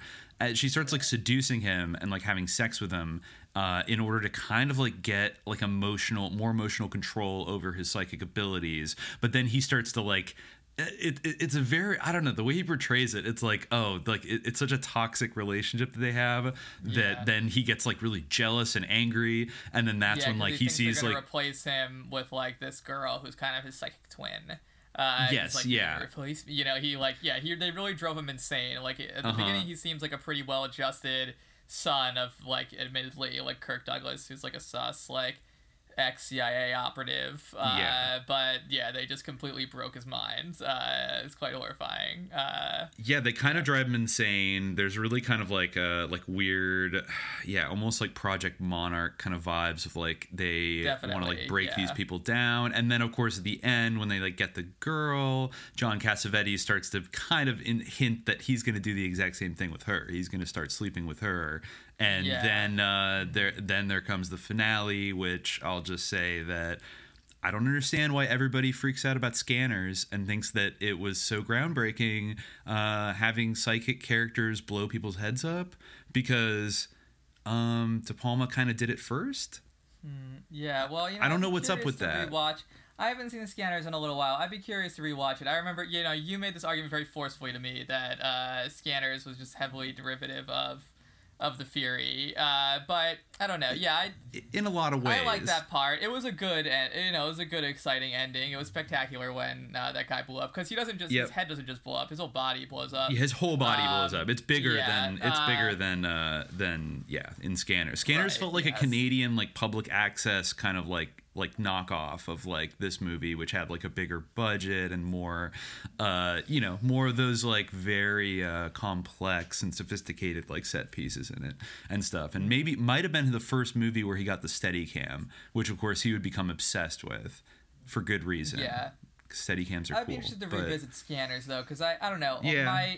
My memory, at least, of Scanners, it might be colored a bit by like De Palma's own sort of like disinterest in the movie. Although I think that I'd be interested to like learn more about John Ferris, the guy who, had written the book, sort of like a Southern Gothic novelist, I guess. I would be because I mean, this is basically like this is where the psychic stuff is like seeping into popular culture in the late 70s. This is like Uri Geller like neither era. of those projects, they were both things that were like kind of passed to him. He was offered them. And he was like, yeah, I'll do this. But then that is true actually. It's like, here you're the man to do this, but then it's interesting because then he wanted to, I think after this movie, I think he almost wanted to make like a psychic trilogy because he wanted to adapt that novel, The Demolished Man, and I guess he worked for it like a year and a half, 2 years, and I guess it just kind of fell apart and he wasn't able to put it together. But the subject of that kind of goes even deeper. It sounds a little almost like Philip K. Dick, even though it was Alfred Bester who wrote it. But it was basically about like it's a police procedural in the future where telepathy is common, and like in the 24th century, telepaths called espers or peepers. There you go. Peeping Toms are integrated into all levels of society. They're classed according to their abilities. All espers can telepathically communicate amongst themselves, and the more powerful espers can overwhelm their juniors. Telepathic ability is innate and inheritable, but can remain latent and undetected in untrained persons.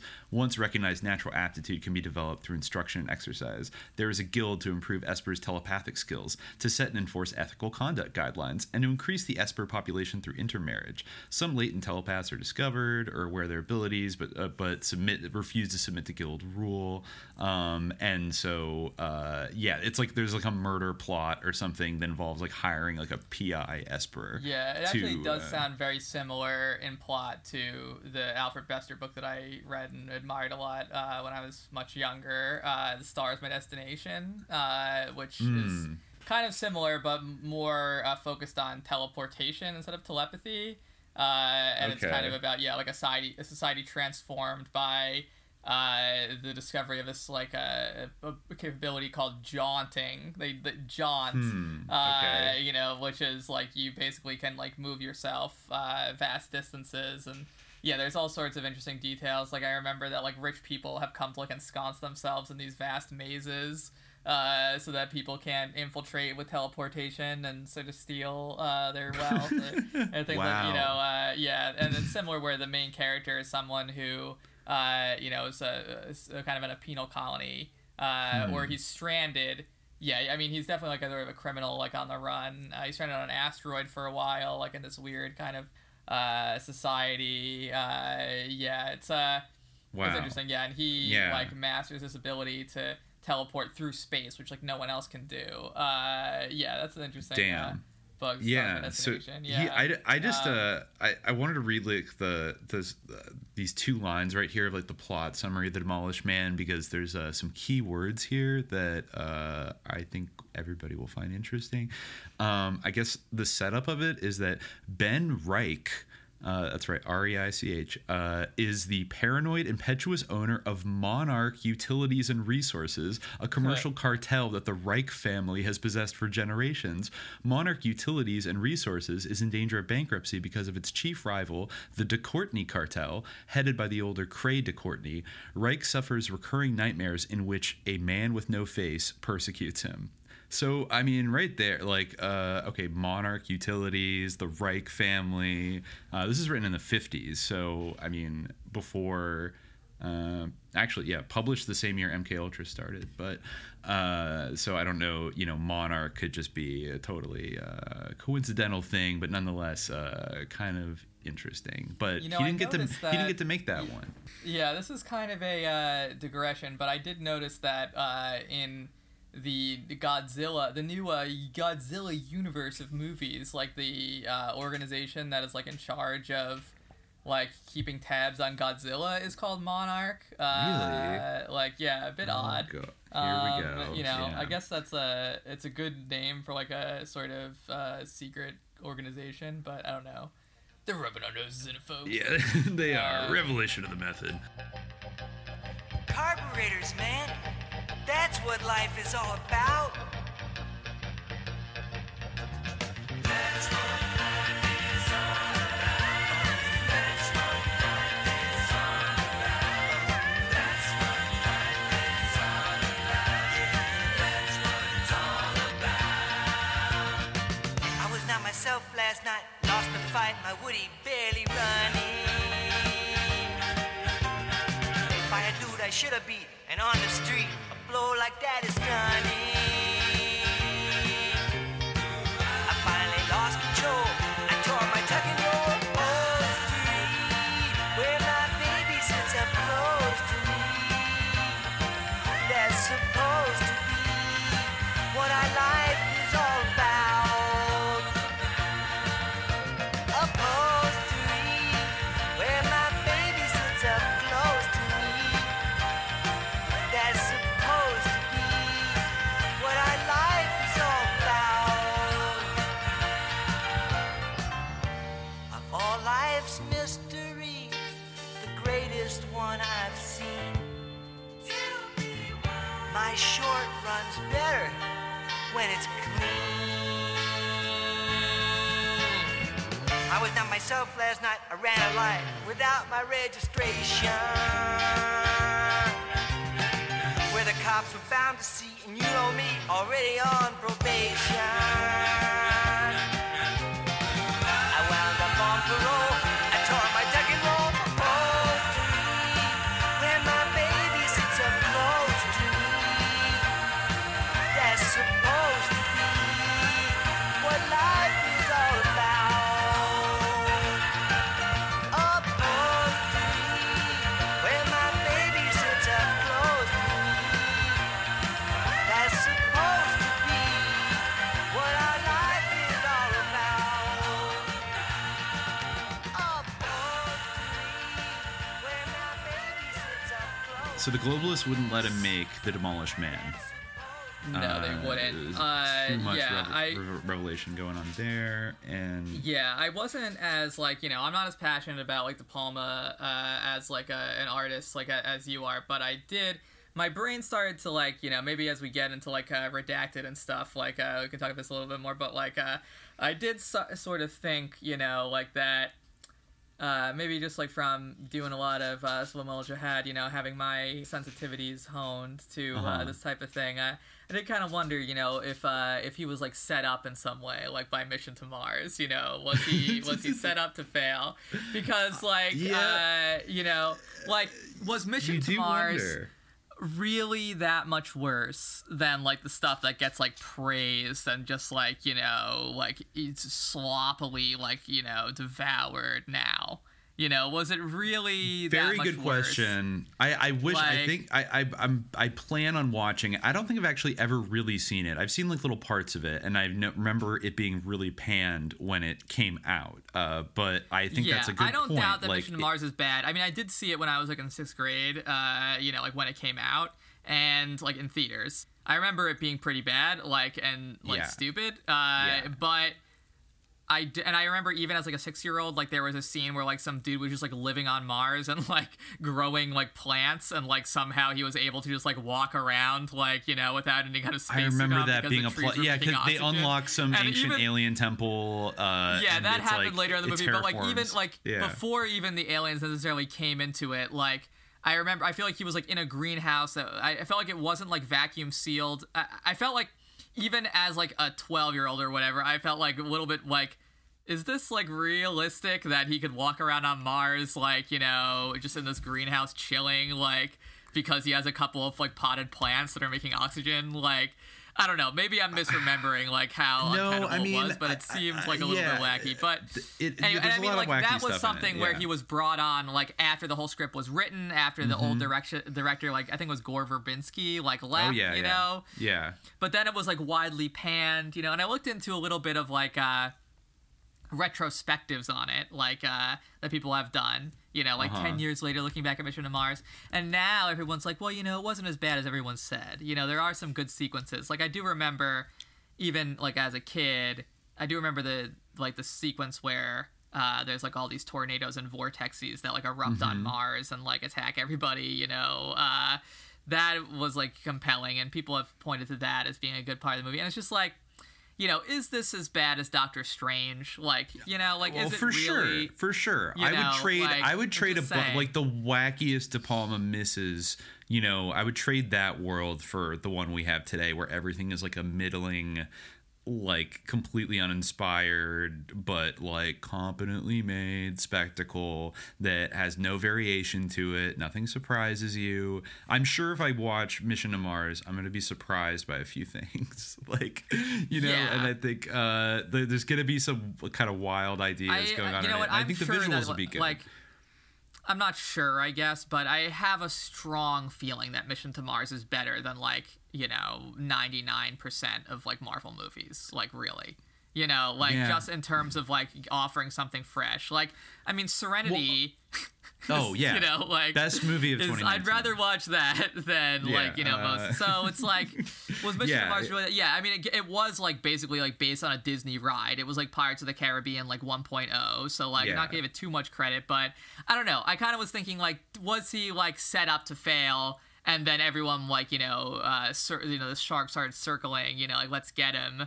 Well, you know, it's interesting Mars, that Mission to Mars was written by the brothers who wrote the Predator movie, and we all know from Dr. Stephen Greer that was just propaganda to make ETs threatening. So he just got roped into another propaganda job. You are one ugly motherfucker. The ultimate line. Yes. Like a and you know beefed what? up Mission Nazi to Mars telling you is a movie about benevolent aliens that seeded the Earth, and it's terrible, and everyone hates it. And it discredits the whole idea. Hollywood doesn't. Yeah, people don't want to see that shit. People want to see. Interesting. And maybe that explains why they fought him in all these budgetary things. Like they wouldn't let him spend the money that he wanted to do. That's happened to him a few times. When he gets on a certain kind of topic of a movie, people start really messing with him, and he seems to be pretty cynical overall, like in retrospect of he said that about Mission to Mars, that he had all these like kind of, you know, big set pieces that they forced him to like cut back on, and like really imposed a lot of, I don't know, limitations on what he was trying to do, and so he felt like he couldn't really get a fair shake out of that movie, and you know, thus it was like this, you know, deliberate failure to sign up everybody. But it's also, I think we'd mentioned this, we were talking the other day about how there was like this weird like spat of Mars movies in like 2000. And I mean that can happen, and that can happen in Hollywood. Like different studios want to have their own Mars project and outcompete it. But or something Carpenter, just in the zeitgeist, and somehow it just naturally like comes about at the same time. But you know, maybe it complicates it that that John Carpenter had like a pretty panned movie, Ghosts of Mars, that I think came out right around that same time. Red Planet, everyone hated too. I saw Red Planet in theaters. I remember being very disappointed by it because it just ends up you were watching Red Planet, I was watching Mission to Mars. I was in the other theater. You know, it all was covered. Either way, it was all kind of like bad news for the most part. Going to Mars was like either there were going to be vampire aliens that run out and try to kill you. And like you and Ice Cube have to, you know, blast your way out of it, or there's like weird aliens and stuff, or like the dumbest one, Red Planet, like the robot dog you brought with you turns homicidal and just starts trying to kill everybody. So like they're just fighting this robot dog they brought with them on like a barren landscape. I never saw Red Planet. It's really stupid. I think I got Ghosts of Mars confused with Red Planet at first, because I do remember that one where they're like riding around this stupid like ATV on Mars, like blasting like these alien vampire things. I think there's another one where they weren't wearing space helmets. It just was like, oh yeah, we solved that. Like there's air. they did find life on Mars and Red Planet, according to Wikipedia.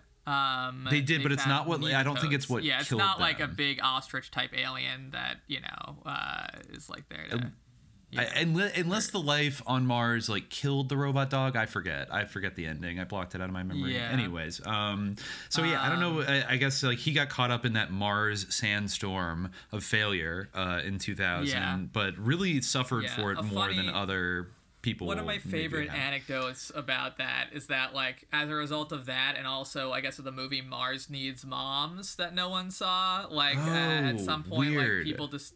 Disney like had calculated algorithmically that like people hate movies that refer to Mars in the title, which So when they released John Carter, right? Yeah, they just called it like obviously John Carter of Mars is a much more exciting title and kind of gives you a sense of like what the movie is about. It's based on those old stories by the Tarzan guy, Edgar Rice Burroughs, but they just made it John Carter, which is like I have no idea what this is about, like, and it just sounds awful. It sounds like the worst movie ever. It sounds like Antoine. It sounds like a weird version of Antoine Fisher or something. Like, no, it does. Like he became Fisher. A basketball coach and taught these kids how to that's what I mean. Coach Carter, the John Carter. Yeah, I forget which came out first, but.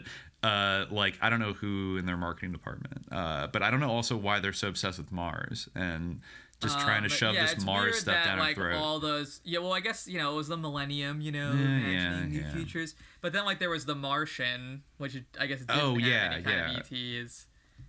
No, they're almost more boring now. There's also Mars Attacks, another vicious piece of anti-alien propaganda, which is a genuinely upsetting movie. Yeah, it was like an upsetting Tim Burton movie. Yeah, I remember the aliens like planting their flag in the president's body or something. Yikes. But anyways, yes, I think we should possibly do an episode about like Mars. We should just do an episode where we watch Red Planet, Ghosts of Mars, and Mission Mars, and evaluate. Try to triangulate what was going on. The psyop, exactly. Anyway, so word. That's just my thought. I guess my theory would make a bit more sense if he had made Redacted before Mission to Mars and then was set up to have his career destroyed. But I don't know. Maybe I guess he made Casualties of War before he made Mission to exactly. Mars, right? That's another one that that really does show, I think, a certain consistency with which Redacted is very like kind of similar to, like except it's just like in Iraq and etc. But I mean that is and I guess he acknowledges is like a very depressing movie and is like very dark but like deals with the topic that I don't think anyone else really maybe in Platoon a little bit. There is a scene where they want to rape a girl or something, but like the entire movie of Casualties of War is really like revolves around this kind of like moral struggle and debate where I think Sean Penn and like John C. Reilly and John Leguizamo all want to like rape and murder a Vietnamese girl, and Michael J. Fox is like the one soldier who's trying to stand up to them. And I forget, I mean it was based on like a very specific incident or if it was kind of a pastiche. I think it was reflective based of on reality. A pretty specific incident. The incident on Hill 192. Okay. Font the Mao. He released that in 1989, and I have seen that before. It's good. It's just, I mean, it's like very melodramatic. It's very dark. I think Michael J. Fox does give like a pretty spirited performance and everything, but a heavy watch. It's it doesn't have like the fun, the pizzazz necessarily of like his other pictures, but I think it does show that he had a commitment to looking at the nasty side of like American American militarism and like American masculinity and all these things. I mean, it's kind of the double-edged sword with De Palma, is that he's kind of like a leering, peeping Tom and like a participant in male gaze, but at the same time is also very fascinated with like male, like toxic male brutality, I guess, for lack of a better word.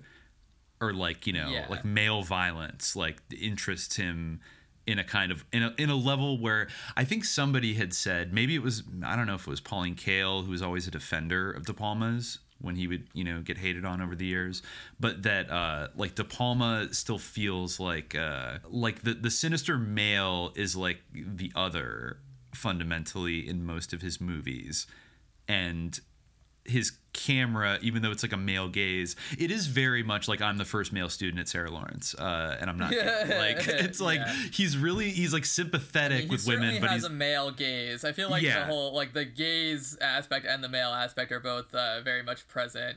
Very much that there.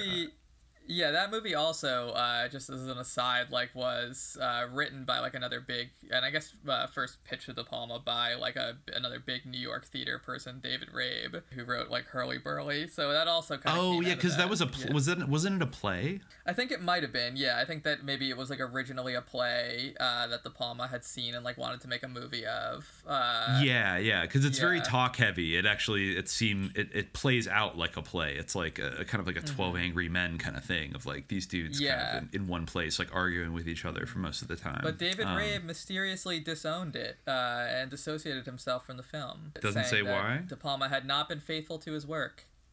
And that the film simplified complex relationships. Well, I mean, I guess. I mean, it definitely has. It has a very negative portrayal of like the perpetrators of it.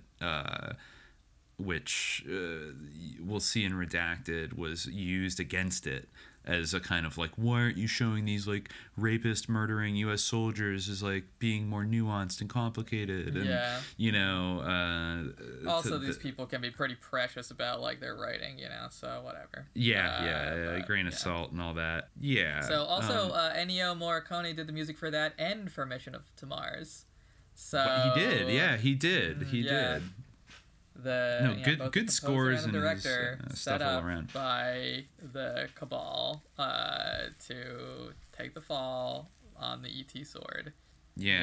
And I mean, we didn't really talk about Blowout. I think Blowout is really good. What did you think about? You saw Blowout for the first time. Yeah, I thought Blowout was super great. Yeah, I thought that was amazing. And like very like compelling movie.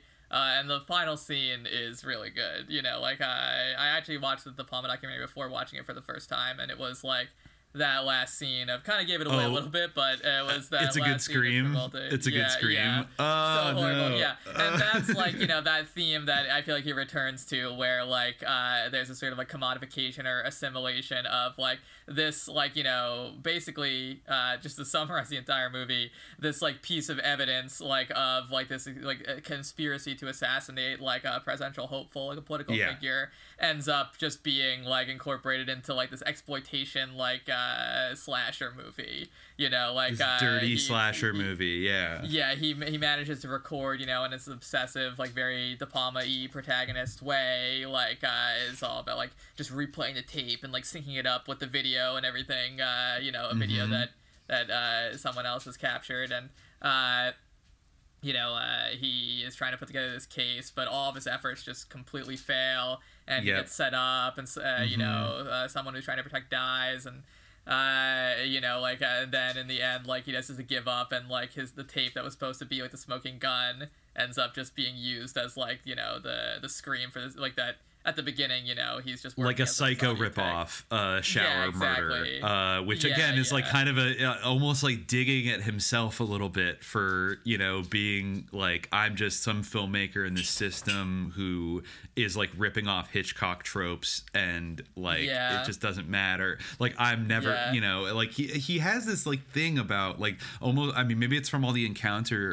attack therapy theater stuff, but like of like doing struggle sessions like with him, like doing self-crit basically like in his own movies, where he constantly like has to like give himself a reality, or his character avatar, he has to give them a reality check that like it's all going to be reincorporated back into like the system, and you can't really escape it. Like like at the very beginning, like his asshole like producer is just like riding him, like John Travolta's character that is, like about how like he needs a better scream for this like shitty movie, and then in the end like he has no idea like what has gone on. He's so congratulatory. It's like, you found it, the perfect screen. And he like just keeps replaying it, and John Travolta just like smoking a cigarette.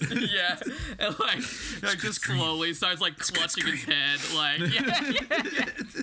it's horrible. Oh, it's really fantastic. Travolta's great in that. Some of the visual flourishes in it, like that spinning camera scene when he's in his audio lab and he's starting to realize that somebody came and pilfered all of his tapes. That's another thing. The revolution, the spinning, like the spinning of the tape deck of the camera. Yeah, exactly. Another technical geek kind of character, like with his, like very. It'd be reductive to say it was just like kind of riffing on the conversation, because I think like there's a real obsession of that stuff with De Palma and like building people that know like technical know-how and like especially anything that you could use to spy on people. That's like very I feel like all the elements that you see come up again like are pretty distilled pretty well in that movie. Like that like has all the salient aspects. I think that's really like the elemental De Palma film that really captures the essence. And the germ of it is brilliant. It was interesting how like there was like sort of like a kind of a program to kill quasi thing where they were sort of framing these like they were doing kind of like a weird like almost Terminator thing where they were killing women who looked like the person they were trying to kill. They like to try to make it look like it was a serial killer, like when they actually killed her, like he has this profile where he kills these women who will have this description, and then when they killed the person they were trying to like assassinate for, nobody thinks twice about it. As a cover. That you're right. That is some program to that's literally I think an argument that like Dave McGowan made in Program to Kill as like a hypothesis of like why would you have like an organized group going around doing this. It'd be like to cover up murders that you want to cover up that are important.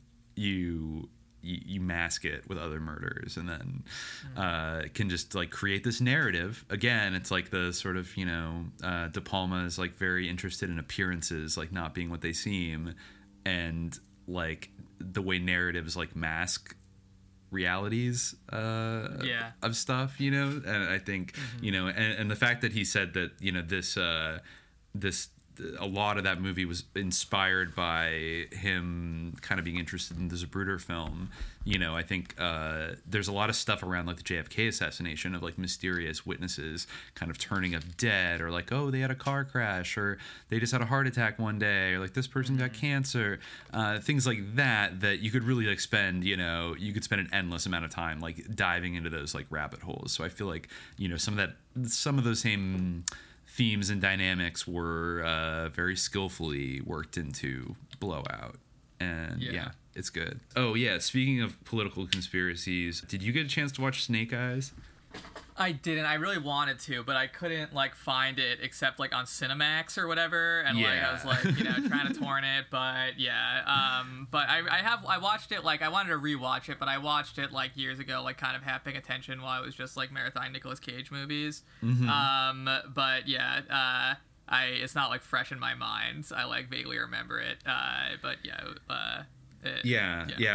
that was one of the ones I watched last year, and definitely an enjoyable ride. I really do wish he had the tsunami ending that he talked about in the that is great. That's super interesting. But like it's another like political conspiracy thriller that takes place during a boxing match in Atlantic City, and Nicolas Cage is like a corrupt an over the top like corrupt cop who's like sitting front row, and then I guess the Secretary of Defense, who's like at the fight, gets sniped and assassinated in the middle of it, and then becomes kind of like this Rashomon thing, but also kind of like JFK thing. There's a conspiracy. I forget exactly. I mean, I remember the conspiracy being kind of like at least like a kind of a Pentagon critical kind of thing. It was all about like some stupid weapon system that we didn't need, but like everyone was going to make a bunch of money off of it, and like the Secretary of Defense didn't want to approve it, so they were going to kill him and replace him with somebody else or something. Like it wasn't.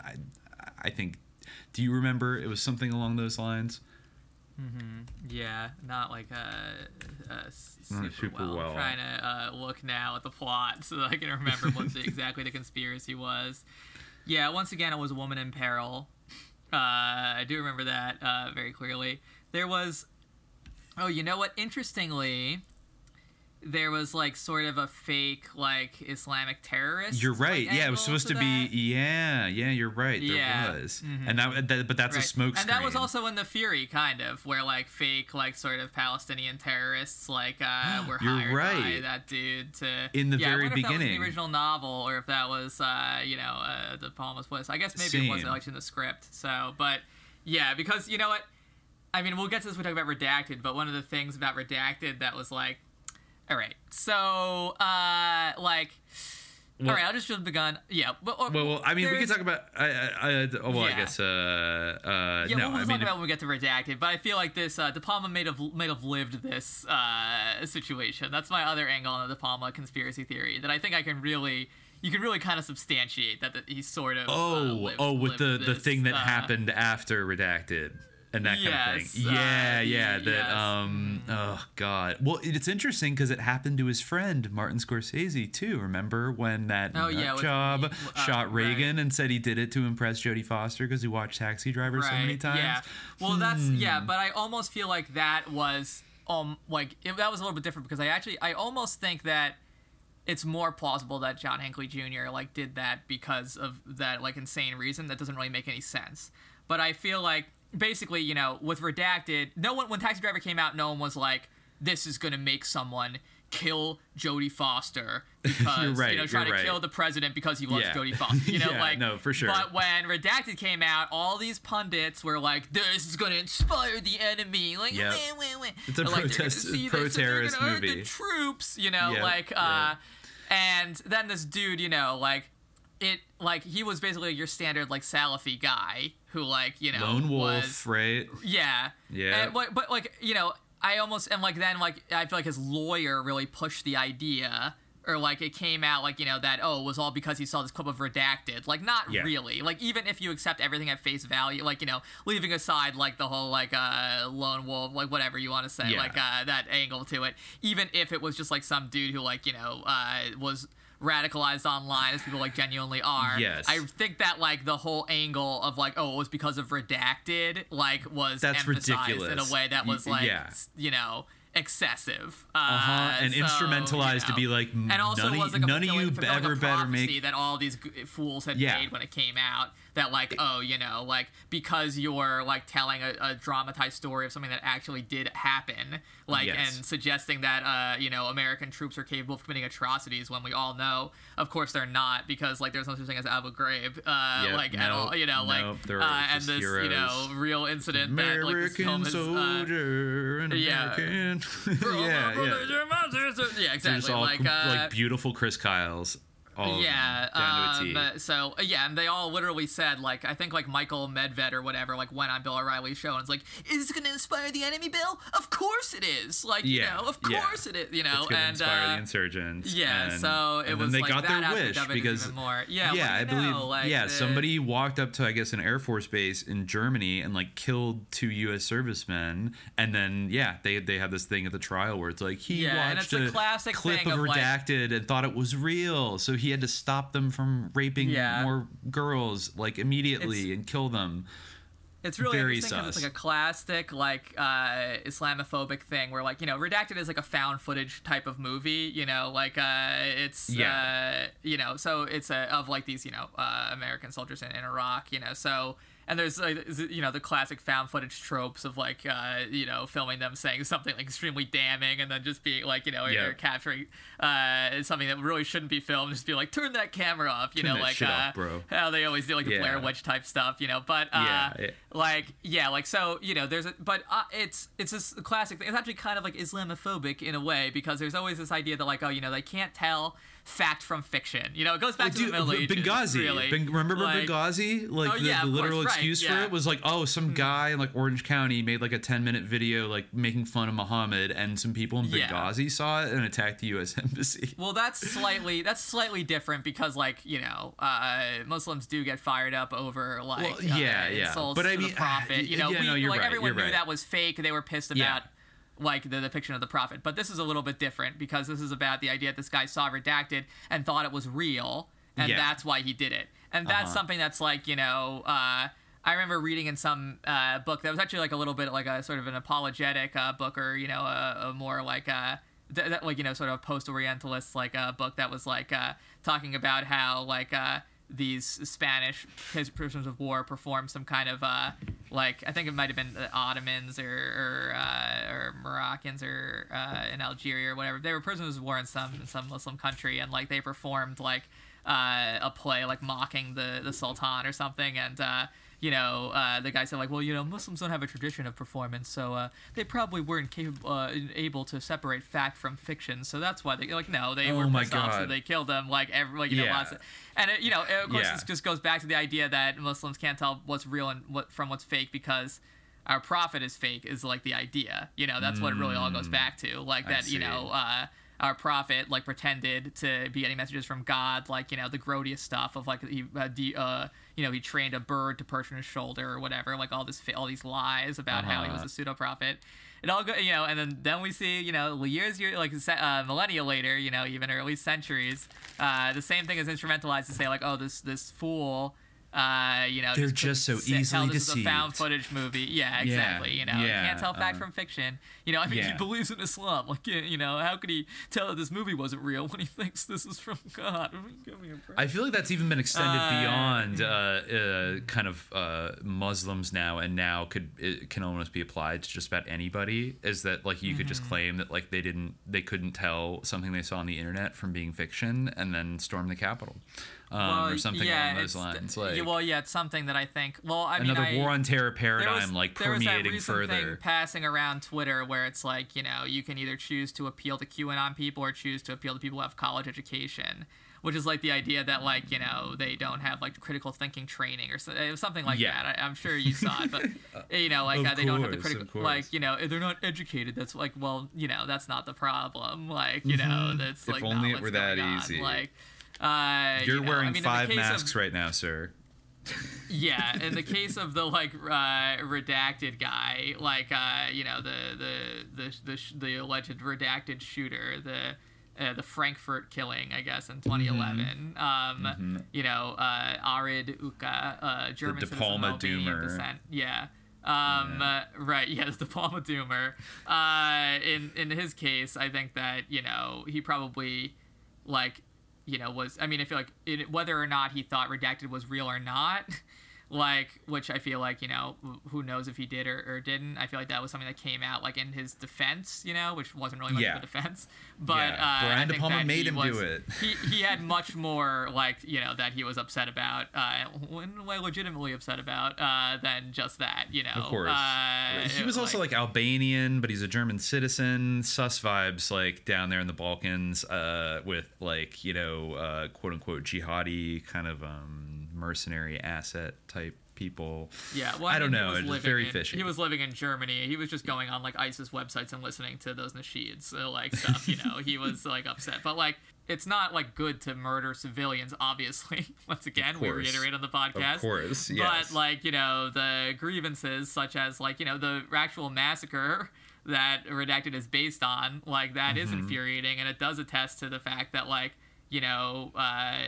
American soldiers and the United States government that like commands these soldiers like doesn't value certain people's lives, and like if you feel that you're a part of that community that's being systematically dehumanized, like you're gonna get pissed off, and like if you have like a religious reading of this that like you're in like eschatological war, like and that there's a reward to get from this, then like something that happens many times. Not good. Like don't commit any terrorist acts. But it's bad. We disavow.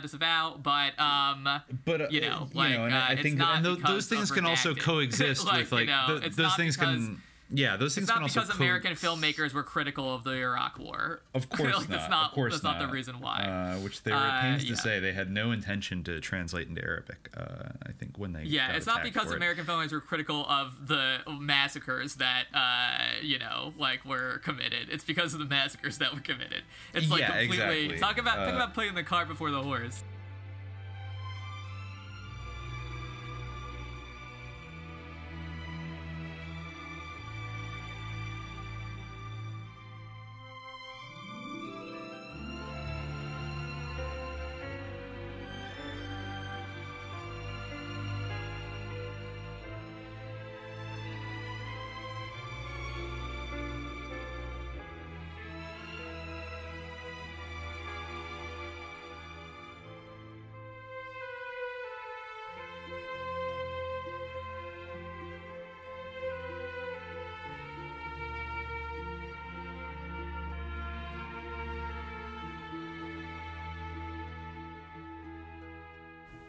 I think I want to talk just for a second about like the content of Redacted, which I think I watched yesterday. You didn't get a chance to watch it yet, right? No, I haven't seen it. Yeah, I sent you a clip from it to give you a I saw that general clip idea. of it. You know, I get the idea of Redacted. Yeah, I saw like that clip of it. And you know, I read up on Redacted out of curiosity, but no, I haven't actually watched it. Yeah, I have to say, like, I was pretty. It's a different. You know, it's necessarily kind of a departure from the rest of his films because it is shot as a kind of like mockumentary and kind of a pastiche of like different forms of media that are all, you know, kind of like organically like baked into the story. So like the main thrust of it is from basically the camera's being held by a private character, Angel Salazar, who is kind of the De Palma stand-in in this movie. So there's still a lot of the same dynamics at play, but he basically is like filming a war diary of being over in Iraq and is kind of like, you know, just filming random stuff on like a little Sony, like, you know, camcorder. And his whole thing is like he's in Iraq because like he wanted to go to college and he didn't have any money, so he joined the army for that, and he wants to shoot stuff while he's in Iraq because his dream is to use that footage to like apply to USC Film School because like, he wants to make movies. So already you have kind of this young like millennial like film junkie filming the antics of his squadron, and then it also cuts to like different there were a few sequences that weirdly are in French. I don't know if they were like guest directed, but it's like very that are kind of a little bit kind of classic mood setting De Palma, but most of it is like surveillance cameras like on the base, and then this guy's camera footage, and then occasionally like an international news report. But then he even incorporates some things like kind of like proto like YouTube, like things on a computer screen. Like one of the characters' wives has like an Army Wives blog, and she posts like video blog, you know, updates on it that basically kind of advance the story. And so he like jumps. He even, of course, later in the movie actually recreates like I would say pretty realistically a kind of a Al Qaeda in Iraq era like beheading video of a U.S. soldier, and really goes like as you would expect with De Palma. He kind of leans into it all the way. And just as a side note, we didn't mention like his dad was an orthopedic surgeon, and I guess like he would go visit his dad growing up as a kid. Oh, yeah. And he saw a lot of blood all the time, and that's why he says that he's pretty comfortable with like showing a lot of blood and things like that in his movies. So I guess keep that in mind. He doesn't seem to think, or at least he doesn't present it as a kind of a salacious, like I love like gore, just like that. Like he's more like yes. But anyways, like the basic setup of this, despite the different like formats and stuff that he's experimenting with, is pretty similar to Casualties of War. However, it is based on an incident that did happen during the Iraq War. I want to say, loosely based on the 2006 Mahmudiyah killings in Mahmudiyah, Iraq, when U.S. Army soldiers raped an Iraqi girl and murdered her along with her family. And so just like a year after that happened, he went and shot this movie in Jordan. Interestingly, it got pretty well received at the Venice Film Festival where it premiered. It got the Silver Lion Best Director Award, premiered at Toronto, New York, Buenos Aires, but then it only had like a very limited 15 theater release in the United States, and got let me check the tomato meter here. 45%. Oh no, not very good. Pretty That's low rotten. for De Palma. That's certified it's rotten. It's certified rotten. Yeah. And a lot of people had bad things to say about it. Now, I personally think like, sure, okay, these actors, I don't know if they're necessarily non-actors. I mean, I don't think they are, but it had that kind of non-actor style, and it really, in a way, it's kind of like De Palma maybe going back to like his theater, his radical theater roots in a way. because he does these very, very long takes where he is kind of embodying a character, you know, whose voice is behind the camera, but is obviously like interacting with the performers in this like faux documentary way. But it's still very based in long takes and stuff. So it's not, even feels bad to call it like a mockumentary. I guess people, you know, you say like a faux documentary or something like that. Yeah. Well, anything, I guess, that's like a fake documentary is a mockumentary, technically. Yeah. Though it's not mocking anybody unless you want to, unless according to many reviewers is mocking it's our mocking brave the troops. troops. Yeah. Right, Yeah. And I have to say, like, I mean, this is probably, I might put it up. There are only 2 movies that I'm aware of that are anywhere decent towards depicting, like, Western movies about the Iraq War that are kind of any value, and that would be probably like The Battle for Haditha. That's actually a British movie, but that was a surprisingly kind of good one. That was Nick Broomfield who directed that. And then I would say like this one, because they both revolve around like really brutal atrocities. The other movie was about the Haditha killings, but both were basically like completely memory holed or attacked in a very hostile way by like the media press and the regular press. I think Bill O'Reilly went on his own kind of a jihad or crusade against Redacted, and I think at one point I read that he called for Mark Cuban, who is one of the executive producers of the movie. He called for a boycott of the Dallas Mavericks because Mark Cuban had financed this sicko pro-terrorist anti-troop movie. And to be fair, I mean, just to be clear, like, it's pretty anti-troop. Right, I mean, just I don't know, yes, from the clip I sent you, right? Like they are evil and very evil. Yeah, they're like complete like racist maniacs, like sociopathic. Like they invoke quite hilariously the rules of engagement to justify like their incredibly like sadistic sociopathic behavior. One of them is like named Rush and is like an obese like Marine, and the other one is like Reno Flake, like. Yeah, has like a Confederate flag like flying in his bunk, and he gives a very like frightening performance. Patrick Carroll, who I don't know, I don't. He's only been in like a couple things. He was in like Constantine, like that Keanu Reeves movie, and I guess was on the 11th Hour. I guess he did a little Boardwalk Empire, and he was in Hail Caesar, I guess, in like a bit part.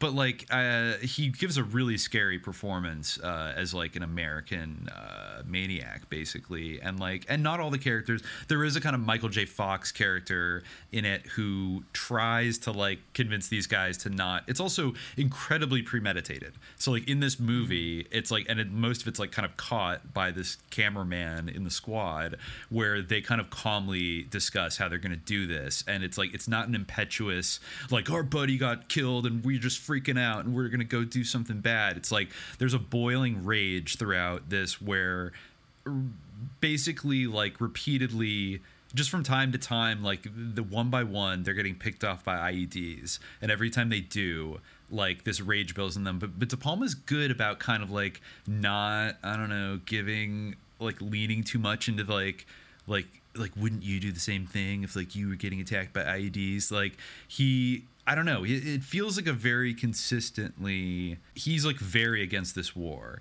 and he's like not going to give it any kind of like a quarter in terms of like making it seem sympathetic. He just uses it to be like, these guys are already like primed to kill and are like I don't know, like imperialist mad dogs, and the fact that like their squad leader getting like blown up is just going to like escalate their psychopathic urge that they like very consciously want to like sublimate through raping somebody and then like murdering and stuff like that. And the kind of justifications they give for, I think like you said, when the first time they kill a pregnant woman who like they drive through a checkpoint because they don't understand what the hand signals mean, and they get lit up, and it talks about how it's like, what, honestly, like I didn't feel anything, it's like gutting a fish, and like somebody else is like, rules of engagement, bro, And like, that's right, you know. And it's like, he was just doing his job. But then they almost get in a fight over it because he's asking him, he's like,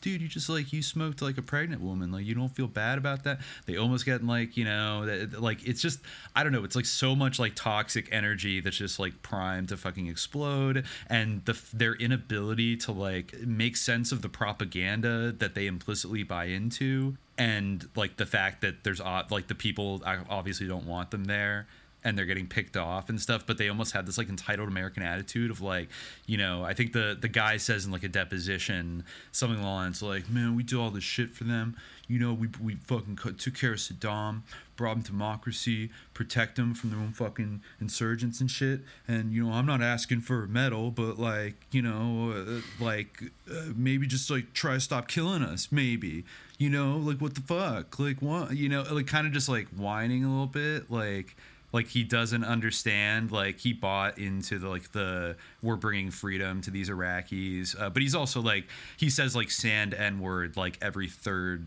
word out of his mouth, and like, you know, Haji this, Haji that, and like is incredibly racist. And he has the Confederate flag.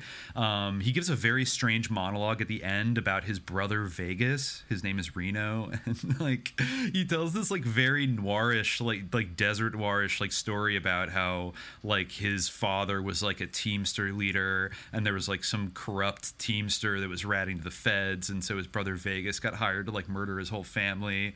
And it's like a really bizarre kind of chilling monologue. That's not like a extremely long take, but I don't know, the acerbicness and like the black-pilled nature of like these soldiers, he does not hold back on it. And I think it's really interesting that this movie got so much shit for its portrayal of the Iraq War in 2007, and then I think it was just a year later, in 2008 or 2009, that The Hurt Locker like sweeps the Oscars and wins Best Picture, and is like roundly like supported by Hollywood. Is like, wow, this is like such a brave, amazing movie. And I think if you've seen both these movies, it's like not hard to tell like, well, why was there such a difference in this reaction? I don't think it's because, as a lot of people said, that this is like such a terrible movie that doesn't work and isn't interesting. And one reviewer literally called the movie a war crime. Yeah, a war crime of a petty degree or something. You know, like a small scale war crime. My favorite reception of it was by Michael Medved, who said like, this is the most surreal quote about the movie, I think. I mean, not like the most like galling, like not as absurd as calling it a war crime, but he said like, you know, he went on O'Reilly and was like railing against how it was like the worst movie he'd ever seen, and he said something like, redacted implies that atrocities occur with the tacit or overt support of the American people. If that were true, maybe the scene wouldn't seem so ridiculous. Like, the implication that it's not true is truly, like, you know, a testament to, like, the national derangement that, like, hangs over the United States. Like, absolutely. It's, like, really absurd to suggest that, like, you know, the movie's bad because it's not true that atrocities occur with the tacit support of the American people. Like, there are multiple, like, verified instances of that happening related to the Iraq War alone, including the actual massacre this is based on. And this movie even kind of, like, presages the kind of the release of the Collateral Murder video and like the Chelsea Manning thing that would happen like a year or two later, where there's even like a kind of proto-anonymous, like one of the squad members, I don't think it's ever like revealed who, basically like uploads to like YouTube or like Live Leak like a voice modified like if you're seeing this, like I'm being threatened by the Department of Defense, like my squadron like raped and murdered a girl and her family in 2006, and like, you know, basically like his whistleblowing about it, and so it clearly is reflecting real events that were happening in Iraq, like extremely real events, but I guess not, because, you know, people called it clumsy, heavy-handed, sullenly self-congratulatory, utterly surreal, phony picture. It's obscene, a war crime of a petty order. What happens within these formats is too fake to believe. The soldiers don't sound like soldiers. So naive, it's an embarrassment. Those are just a few of the digs that people launched at it. Whatever your sympathy for supports politics. It really is a monstrously bad film on every level, said the Telegraph UK.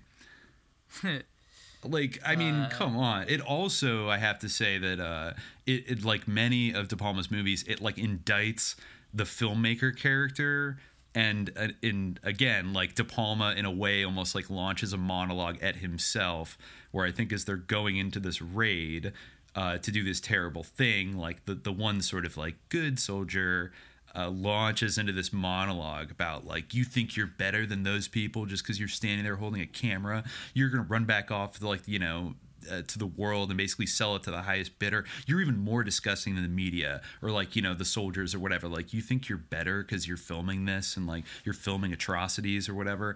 And so there's like, you know, De Palma again is like playing with even the representation of these tragedies. There was a whole thing in the documentary about the girl that portrayed the girl who is, you know, was attacked and killed and everything, and how she was I think they found her in Jordan.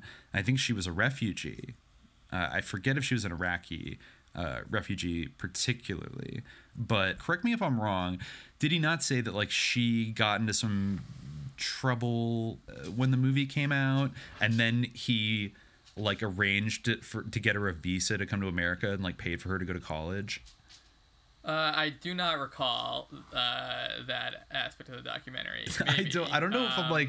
yeah. He definitely said he paid for somebody to go to college, and I feel like it was that girl who was in it, who he said, you know, he really praised her performance and like her like commitment to kind of, you know, portraying a version of like this story, etc. But you know, people really were pissed off by this. It also ends with like a very controversial montage of like Iraqi war dead, like you know, the bodies of civilians and stuff. I guess there's a fight because De Palma wanted to show their faces, and then the producers, including Mark Cuban, were very concerned that they would get sued by families of, you know, people that would do this, and it would potentially be in like bad taste. So eventually he kind of like MS painted over the faces, but they're all there at the end of the movie, and it's like very it's heavy, you know, much like Casualties of War. The other thing that in relation to what you were saying about like the Islamic terrorist misdirection and Snake Eyes that jumped out at me in this is that basically like, okay, so after this like assault happens and they kill this entire family and stuff, like the cameraman guy had like rigged like a helmet cam to film the whole thing for like his war diary, and ends up like filming the worst parts of all of it. And I believe that after it happens, somehow maybe it gets out that like he has footage of it. And there's one scene where like he goes and like sets up, it's a long shot, he like sets up his camera, you know, on a ledge or something, and like goes and stands out in the street and is kind of like narrating like, here I am like in Samara and blah blah blah, and then like a van just like screeches up behind him, and these dudes in balaclavas like just snatch him and like speed away, and then it cuts to like his body lying in a field with his head like perched on it.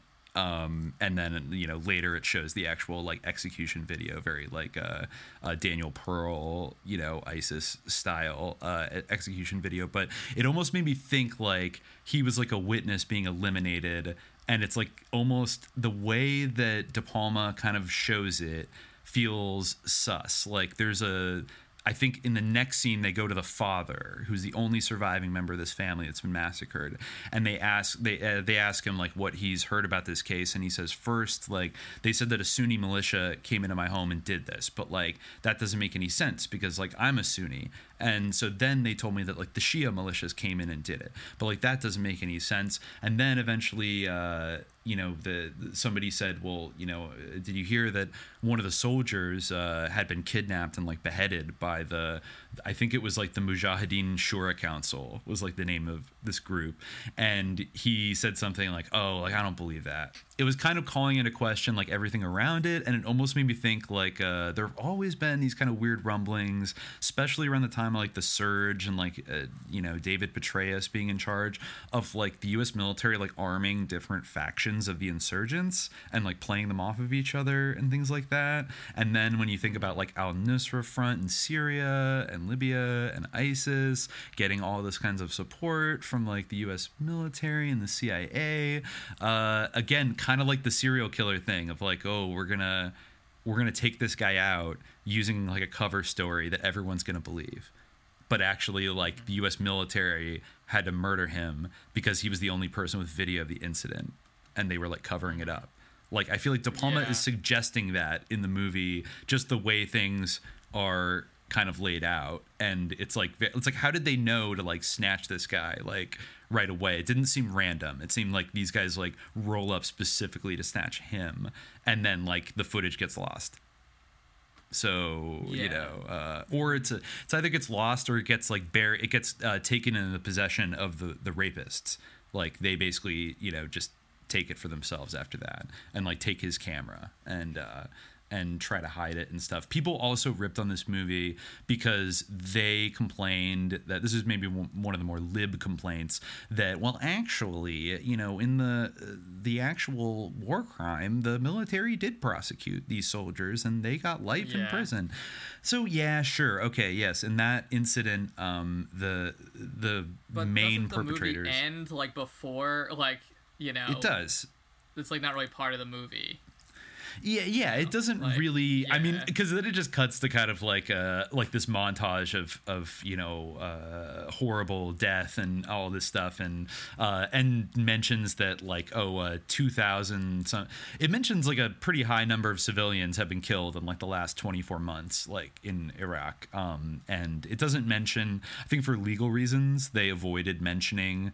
It was Private First Class Stephen Dale Green, who is, I guess, the ringleader of the Mahmudiyah massacre. He did get life in prison. The prosecutors sought the death penalty, but the jurors failed to agree unanimously, and so he just got life without parole, which outraged the relatives of the family that was massacred.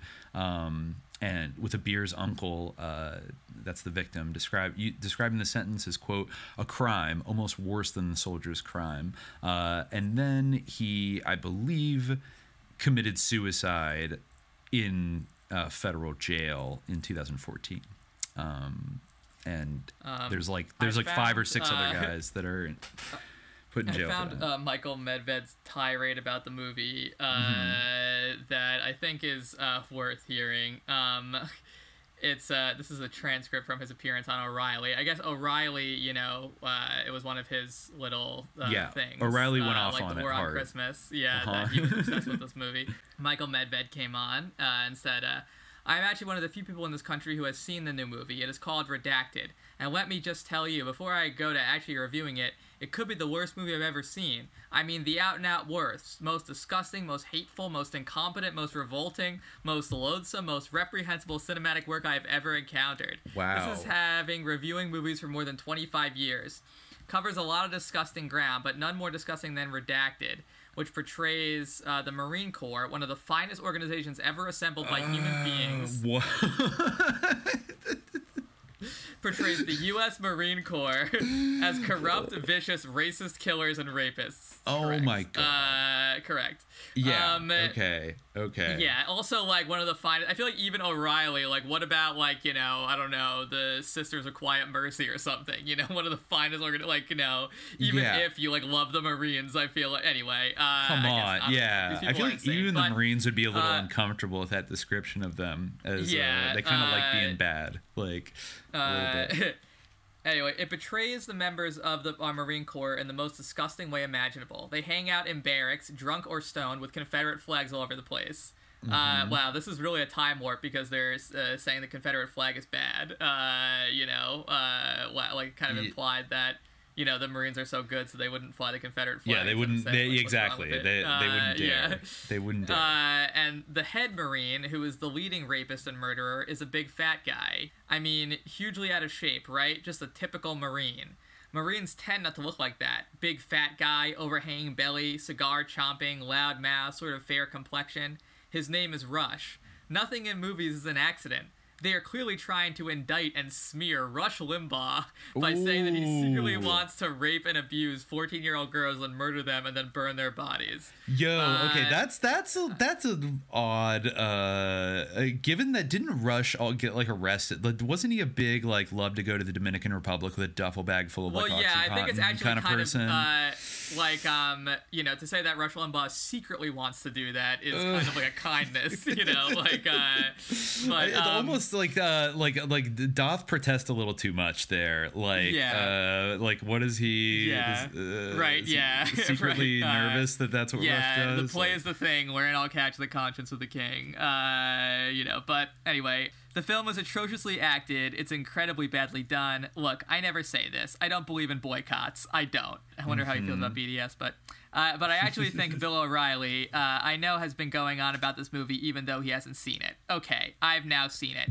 Bill, hey, it's worse than you think. This film is an atrocity. It is 0 stars as far as I'm concerned. It's very much rated R. I honestly was close to vomiting when I saw the film. I have seen a lot of unspeakable garbage in years and years of reviewing movies. Nothing quite like this. It is a slander on the United States of America. It is a slander on the Marine Corps. It is a slander on our troops. Mark Cuban, the owner of the Dallas Mavericks, paid for this entirely. Now he elsewhere has given money to support the troops. I know he has. He ought to be ashamed. Everyone associated with this film ought to be ashamed. I will never see a Brian De Palma film in the same way again. This is a veteran Hollywood director. What is he trying to do with this thing? And this is a key part. Will it inspire future terrorists? Of course it will, because it portrays the United States troops in Iraq as sick, murderous, deviant losers. Again, true.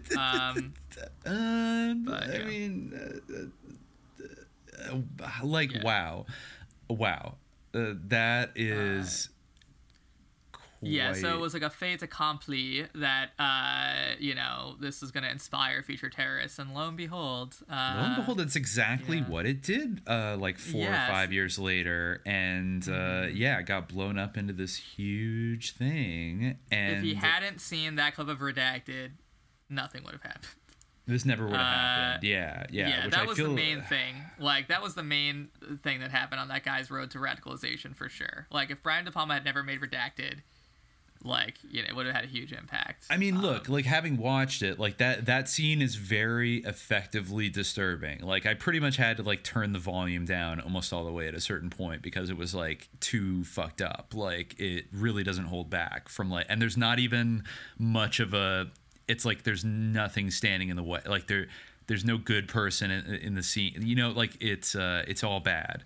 And stuff like that, and it cuts away before it goes even worse. But it definitely is a thing that gets you kind of pissed off at fuck these people, fuck these U.S. troops, this is so wrong, etc. But it's still couched within a movie that's obviously. I mean, I guess the prosecutor or the defense lawyer claimed that he just saw a disembodied clip of that helmet cam scene of the rape, and that's it. I'm sure it's a shocking film, but this is based on something that actually did happen. So it's kind of irrelevant. Description it's of irrelevant. The Mahmoudiya massacre. It's really an artistic rendition of So on March 12, 2006, soldiers of the checkpoint from the 502nd Infantry Regiment, consisting of Green, Paul E. Cortez, Specialist James Barker, Private First Class Jesse V. Spielman, and Private First Class Brian L. Howard, have been playing cards, illegally drinking alcohol, whiskey mixed with an energy drink, hitting golf balls, and discussing plans to rape a beer and, quote, kill some Iraqis. Green was very persistent about killing some Iraqis and kept bringing up the idea. At some point, the group decided to go to Abir's home after they had seen her passing by their checkpoint earlier. The 4 soldiers of the 6-man unit responsible for the checkpoint, Barker, Cortez, Green, and Spielman, then left their post for Abir's home. 2 men, Howard and another soldier, this is a 14-year-old girl, by the way, remained at the post. Howard had not been involved in discussions to rape and murder the family. He heard the 4 men talking about it and saw them leave, but thought they were joking and were planning to beat up some Iraqi men to blow off some steam. The 6 soldiers at the checkpoint had no involvement. On the day of the massacre, Abir's father, Qasim, was enjoying time with his family while his sons were at school. In broad daylight, the 5 U.S. soldiers walked to the house, not wearing the uniforms, but wearing Army-issue long underwear to look like, quote, ninjas, and separated 14-year-old Abir and her family into different rooms. Spielman was responsible for grabbing Abir's 6-year-old sister, who was outside the house with her father, and bringing her inside the house. Green then broke Abir's mother's arms, and murdered her parents and younger sister, a 6-year-old girl, while 2 other soldiers, Cortez and Barker, raped Abir. Barker wrote that Cortez pushed Abir to the floor, lifted her dress, and tore off her underwear while she struggled.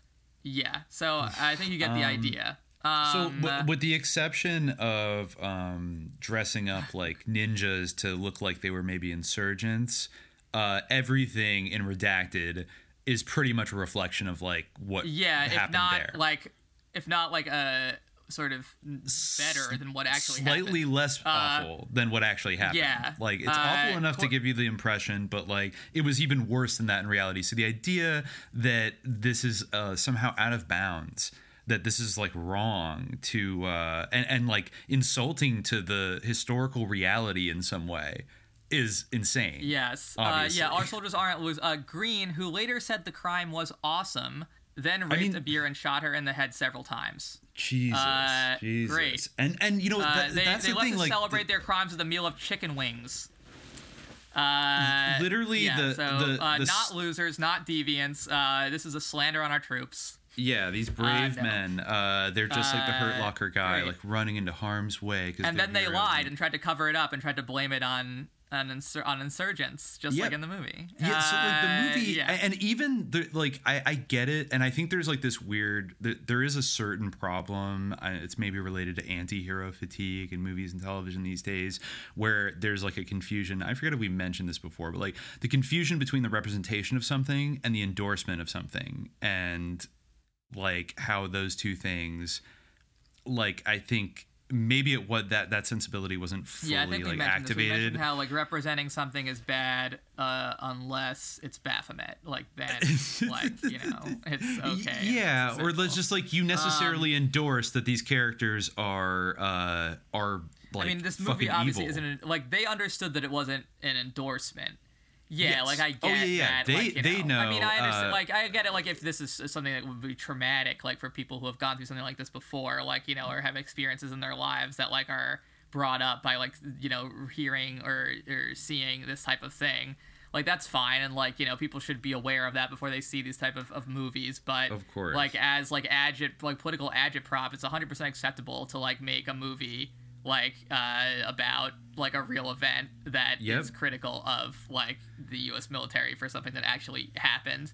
Yeah. Like well, exactly. He's not pulling this story out of complete thin air, even though to some extent he would have the right to do that in general. But the fact that it's completely, and I guess my point about like the representation thing is that people are almost like mad that he's actually representing it realistically. And it's like, but like, why? You know, like it's like they want him to throw them a little cookie and like make some of these guys like more sympathetic, for lack of a better term. Because what else could they want from this movie? Yeah, I mean, right. Like, what do you want out of the portrayal of these monsters? Like, they want to make them more like human? they want a Hurt Locker guy, you know, who's like they want the good guy, you know. And there is one character, so you have to give him enough credit, and I guess that was realistic. Where eventually, I think one of their squad mates like ratted on all of them and got them like arrested. But there's like a really, I told you a little bit. There's a great scene with that guy, the Michael J. Fox, at the end where he's like at a bar celebrating his return with his wife and his friends, and they're all drunk, and his friend is filming him on his camera and is like, you know, hey man, like tell us a war story, man. And he's like, no. Like, oh, come on, tell us, you kill anybody over there? And then, you know, he goes into like starts talking about it, and increasingly it gets darker and darker, and then like he starts to bring up, you know, basically that there are like people in my squadron, and then his wife like comes back from the bathroom and he's like already crying, and she's like looking around like all one take, and like she realizes like he's recounting some horrible fucking war thing, and he mentions the whole incident and says, you know, and I just stood there and I didn't do anything about it, and like I'm gonna be haunted with that for the rest of my fucking life. And then, you know, his wife hugs him and stuff, and the, you know, it's very awkward, and then the friend is like to the bar, like, hey everybody, like, hey, we got a veteran over here, everybody, let's give him a hand and show him our support. And then the whole crowd just like goes, yay, like, yeah, like, we support our troops, like, we love you, you're a hero. And he's like sitting there like crying like a completely like broken shell of a person, and everyone's just like raising their drinks to him and like, yay. You will not see that in any other fucking Iraq war movie. Mm-hmm. Like that was, you know, and I think that he does give a little bone of like, well, this one guy is like not a psycho like these other guys, but like he's power. Again, the De Palma theme, like one man is like powerless to basically stop a whole, you know, system of sickos. Mm-hmm. Yeah. I'm just reading more about this incident. Again, something that is worse than the real, like, you know, worse than the movie is that, you know, like, the guy who learned of it, for one, there wasn't like someone in the group who tried to kind of stand up to them. It was, you know, Surgeon Anthony Uribe learned of the massacre and told Private First Class Justin Watt, a newly assigned soldier to Bravo Company, that Green was a murderer. Watt conducted a personal inquiry about this alarming act by a fellow soldier and co-worker. He talked to other members of his platoon who revealed to him that the gang rape and murder had in fact occurred. Watt then reported what he believed to be true to another non-commissioned officer in his platoon, Sergeant John Diem. Watt trusted Diem. He told him that he knew a terrible crime had been committed and asked for his advice, knowing that if he reported a crime, he would be considered a traitor to his unit and could possibly be killed by them. Diem told him to be cautious, but that he had a duty as an honorable soldier to report the crimes to the proper authorities. Unfortunately, they did not trust their chain of command to protect them if they reported the war crime. Wow. As a result, like, he basically had to go to a therapist, like, and disclose it in a mental health counseling session in order to circumvent the chain of command, because like they both felt that like they were honor bound to tell the truth, but that they couldn't actually report like through the proper, like, you know, the quote unquote proper channels, because they felt like they would just cover it up. So the system is basically monstrous in general, and even that, like, that is the tail end of the movie, where the one sort of good soldier who, I guess that's a flourish of De Palma's, like, kind of putting him in there. He basically gets a gun stuck in his face and is like, go out there and fucking keep watch, and like he just sort of, you know, wimps out and like goes outside. And, like, you know, that's it. But then later, you know, tries to do it. But it shows, like, basically when, like, the JAG officers are coming in to, like, have this guy finally tell his story, they're just, like, completely naysaying all of it and, like, you know, basically to, like, just almost, like, scoffing at him.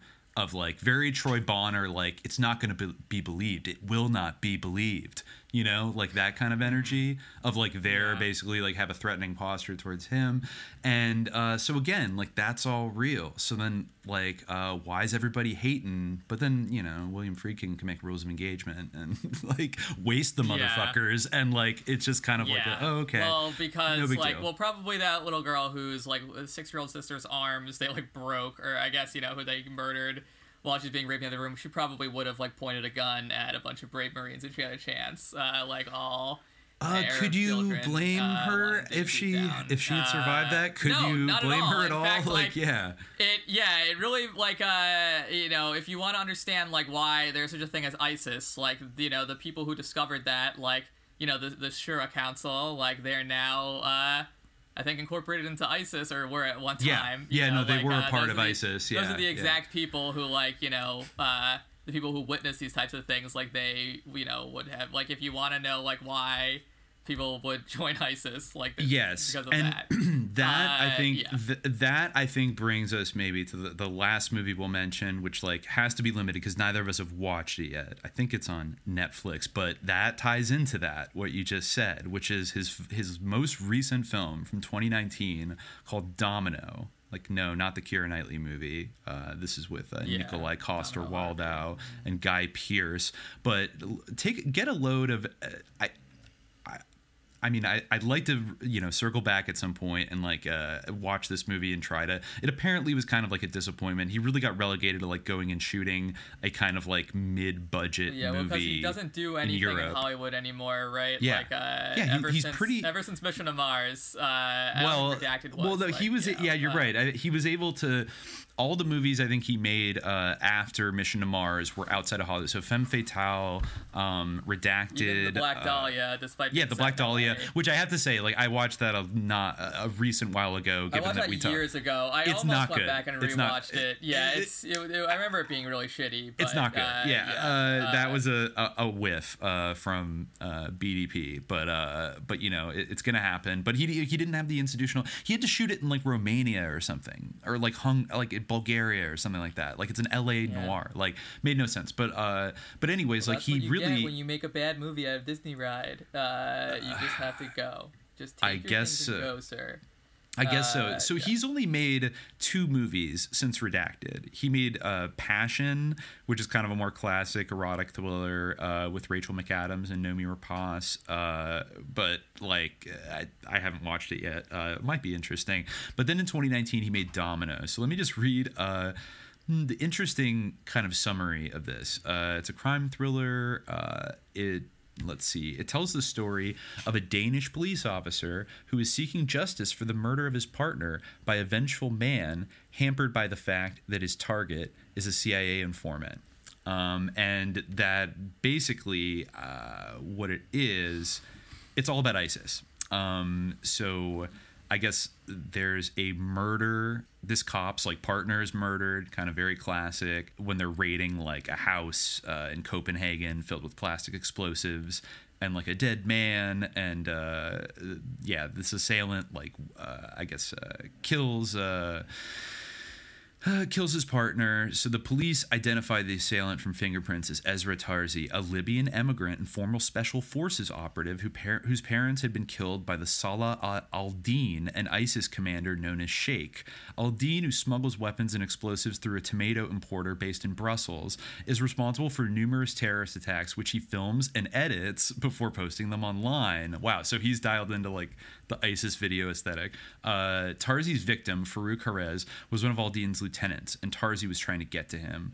Toft wants to pursue Tarzi to bring him to justice, but is suspended by his superior, Detective Vold, after he learns that Toft misplaced his service weapon and is interrogated by Internal Affairs Inspector Alex Bowe. Meanwhile, Tarzi and his family have been abducted by CIA agent Joe Martin, who has relentlessly pursued Al-Din ever since he killed 5 of his colleagues years earlier. Martin pressures a reluctant Tarzi into working on his behalf by threatening to reveal his murderous deeds to his children. And then basically, so generally, okay, the plot is like about an ISIS guy who's like a CIA informant and is being like protected by an evil CIA agent as like a Danish cop tries to catch him and like get revenge. And so I mean, you could see very classic kind of De Palma dynamics, but I thought that was interesting that after his movie, according to some, inspired a real life terrorist attack in Germany in 2011, that he would go back for like one of his next movies to Europe to make this whole paranoid thriller about like CIA protected ISIS people. Mm-hmm. Yeah, I guess it's I guess he was not satisfied with it though and had a bad experience in Denmark. He did. Very bad. Many production issues, I guess. I guess it's one of those things, kind of like The Fury, where he said like he wasn't involved in ADR. Yep. And the music sessions. I didn't write the script. He says. He never experienced such a horrible movie set. Wow. Yes, he had a large part of our team has not even been paid yet by the Danish producers. This was my first experience in Denmark and most likely my last. So, big L there, Denmark. What? Maybe that was another trap. Get maybe. lure De Palma. I don't trust those Danes to make a sympathetic movie about Muslims. We all know what they do with their cartoons. So You're right. You got to watch out for that. And all this European money, I guess Canal Plus and Cine Plus, other people, and also distributed by Saban Films, owned by Power Rangers impresario Haim Saban, major funder of the Clinton Foundation. So interesting that that's where his head is at as of 2019. Yeah. And Yeah, I do like the idea that like there's a like conspiracy to have like bad movies made about like, you know, whatever the powers that be want to shitcoat, you know, they like just have like, you know, like like kindly ETs as opposed to evil predator aliens, and or CIA handling ISIS you know, operatives.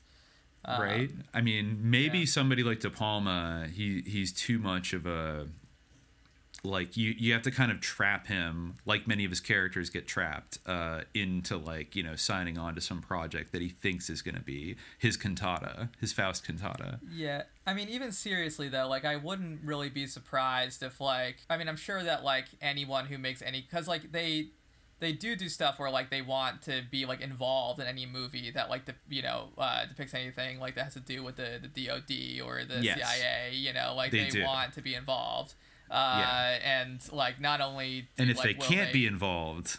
And they're afraid that this movie is going to, like, you know, portray a kind of a type of narrative that they don't want to get out there. Is there a way that they can still, like, get in on it at a higher level? And I'm sure they are, like, attentive it? to people. Yeah, I'm sure they are attentive to people who, like, have a sort of history or a certain, like, high profile, like, who have a history of, like, you know, creating material that's viewed as deleterious. Like, you know, I'm sure that, like, it's not like people in the CIA, like, are above, like, having, like, bad, like, lame opinions about movies or getting, like, triggered by the fact that something insulted the troops.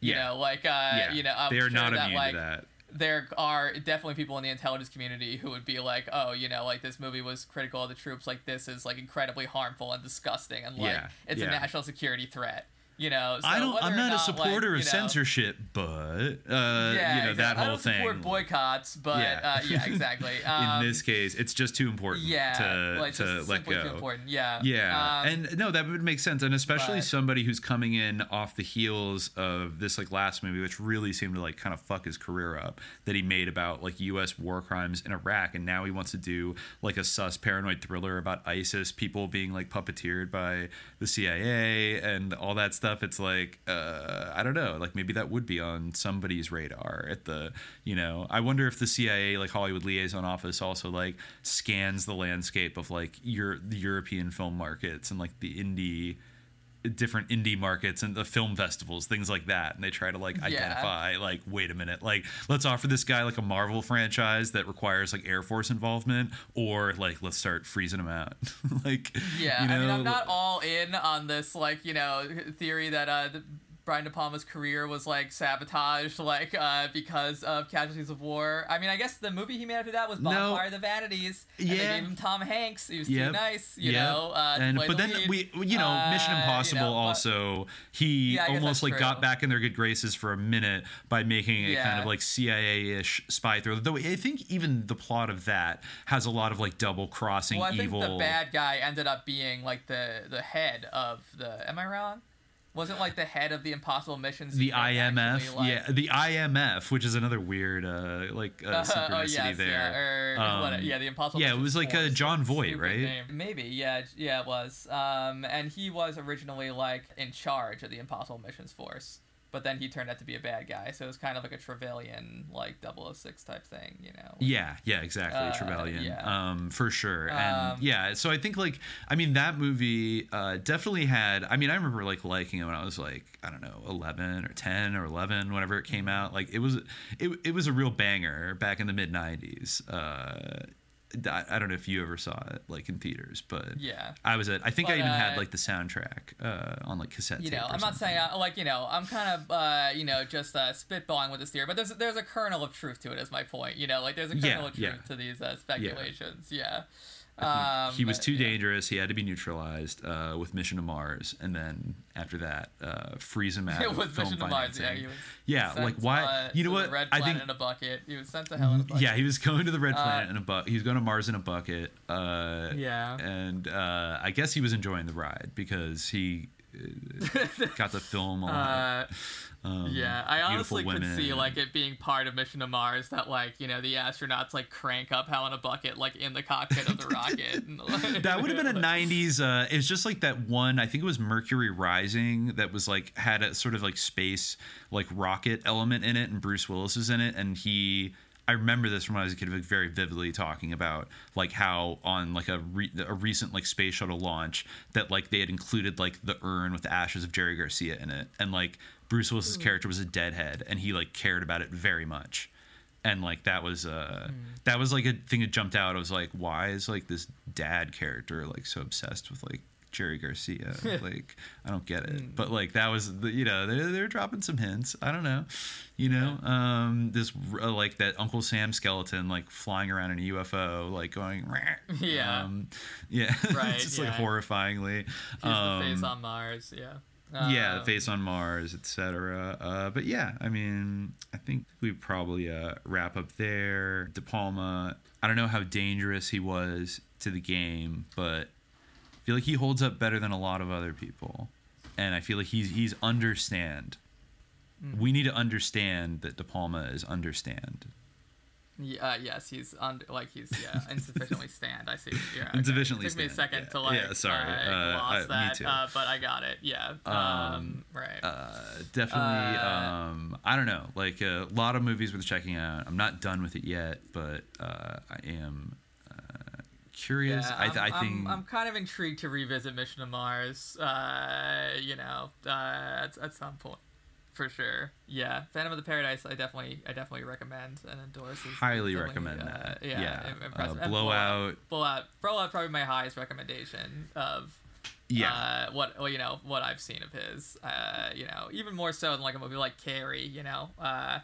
I would definitely. Carrie never grabbed me as like, oh yeah, this is like the best thing ever. Like it was like scary and intense and like cool and stylish. But I guess I understand why people liked Carrie, and like the that is a great jump scare at the end. Like that did get me pretty bad when I first watched Carrie. Oh yeah. Jump scares really do get me, especially jump scares like that, which now it really has become like kind of an archetype almost. Or a trope, like the sort of hand from. Of course. From the grave, but I guess Body Double, kind of interesting in that. Body Double, I didn't see that either, but I definitely am intrigued by that. Especially, the vampire theme is interesting. Yeah, there's a big vampire thing going on in it, and the kind of like a doppelganger, like mistaken identity and like losing your identity. If you kind of being a desperate actor in Los Angeles, the protagonist like looks a lot like young Bill Maher, but slightly more likable. But it's like it's funny to watch it, kind of imagining, because the author's also the main character is kind of like a peeping Tom, like stalker as well. So it's kind of like, oh, this is how Bill Maher got started, like in Hollywood. When you're watching it, it's just it's one of those weird kind of things. But that does a lot with like kind of like the 80s porn industry, and very Rear Window influenced, and has a very meta ending. And also very concerned with like theatricality, and that's the one with those kind of sketchy acting classes that were like attack therapy basically. And so I would recommend that one as well. Dressed to Kill, we didn't talk about Dressed to Kill. Very problematic RE trans issues, which I laughed out loud when he said the documentary like it was directly inspired by William Friedkin's Cruising, because I feel like it's gotten like ripped on in the exact same way, and it came out in this like practically the same year. But then he said at one point, like, I had the story for a while, but then the transsexual thing, holy mackerel, that just sealed it. It was perfect after that. Like he just thought it was great. He does have a very interesting fixation with cross-dressing and kind of like and camp and trans kind of issues that, I mean, definitely doesn't age super well, because like Michael Caine is like dealing with like kind of his like sexual identity, and then becomes like a bloodthirsty murderer. Yeah, it's a like very limited understanding of like. Yeah, it would not be well received because that's like the ultimate offensive concept that like it's just because. His urge to not when he sees an attractive woman he's really attracted to, it like makes him have an erection, which then reminds him that he has a penis, which he doesn't want, and so then to like basically stop that process, he has to murder the person. Definitely would catch a few. I would definitely recommend that movie to any like rad femmes on Twitter. Any TERFs out there. If you're a mom from the UK, I would definitely recommend Dress to Kill. You'll love it. If you're definitely like the number one TERF movie, pretty much. Like Raising Cain is very similar, but it's actually more about like multiple personality disorder, like DID, which John Lithgow's character has, which also probably would upset people in like a trans context, because like he cross-dresses as like a function of his like MPD and then like murders people. He was really interested in that kind of thing, but what are you gonna do? What are you gonna do? Just lay low. Stay paranoid. Like, be a voyeur. Sign your soul to the devil. No, like, don't do any of that. Record everything. Don't look through the telescope at the beautiful woman dancing naked in like the luxury condo across the canyon from you. It's all a psyop. You're being framed for murder.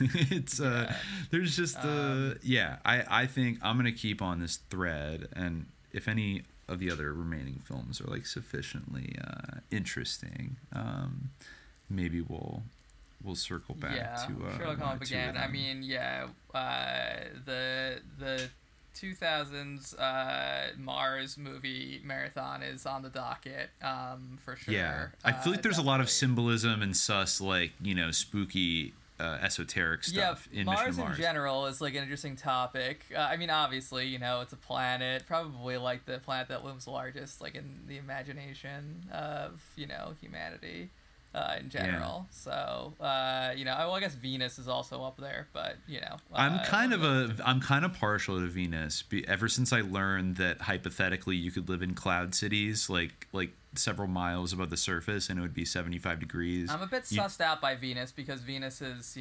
Lucifer. Venus is the morning star. So I think the whole covered in acid and it crushes you and is like 800 degrees is very scary. But I want to know what happened. What kind of Fatonian tragedy befell them? I did find it amusing a little while ago when there was that story about possible life on Venus, which was obviously like a Luciferian blue beam psyop, but like one of the people the Venus researchers talking about it was like kind of remarking about how like upset the Mars people would be if they found life on Venus first, because you know what? Okay, talk about a psyop. Like, maybe I'm partial to Venus because the only planet that's ever been landed on by like a probe that sent back video footage was the Soviet Vega probe that landed in the early 70s on the Venetian surface and managed to take pictures. Really? They landed a probe on the Venetian surface? Yeah, they did. Yeah, they were not slacking off. Yeah, and they transmitted video for like several minutes before the heat and the pressure like completely like crushed it. But if you look up, we have pictures from the surface of Venus from the Soviet probe. That's amazing. I didn't actually think that it would be possible. Like, I'm sorry, it was the Venera probe. Wow. These pictures are quite breathtaking. 1970.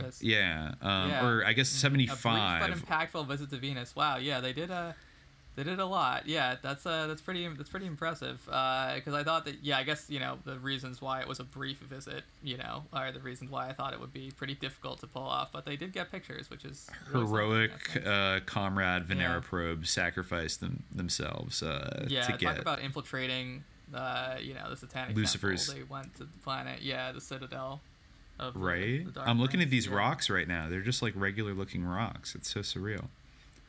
Yeah. Spooky. I wonder why couldn't he get a better horizon shot? I don't know. I'm not going to be picky. It's still impressive. Anyways. Yeah. Anyways. So yeah, check out some De Palma. You mostly can't go wrong. Yeah, definitely. Yeah, I would definitely endorse Blowout. The Fear is pretty good of the movies that I watched recently. Yeah, it's pretty good. But I would definitely endorse Blowout and Phantom of the Paradise. Particularly the latter, or the former. That is the Blowout. Mm-hmm. So. Until next time. Yeah, surveil everything. Watch out for autogynephilia. Watch out for plots around every corner. You can't trust anybody. The powerful are all erotic freaks who are out to get you and subvert your artistic spirit. And don't sign the Faustian contract with blood. And don't do it. Don't wrongly depict our amazing Marines as being fat or losers. Don't you dare. Watch don't out. worry. It'll never happen again. You'll be sent to Mars in a bucket. So,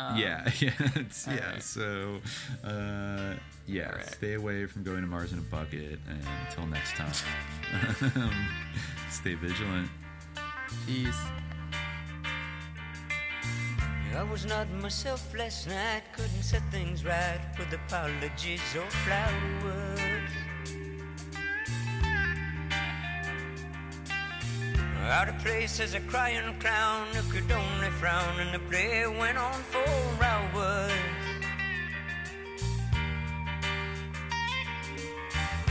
And as I lived my role, I swore I'd sell my soul for one love who would stand by me, and give me back the gift of laughter. Yeah, one love who would stand by me, and after making love we dream of better style. We dream a bunch of friends, dream each other's smiles, and dream it never ends. I was not myself last night. In the morning light I could see a change was showing.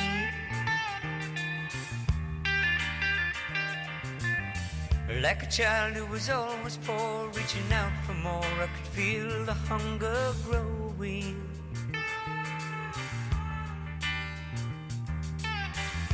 And as I lost control, I swore I'd sell my soul for one love who would sing my song, and fill this emptiness inside me.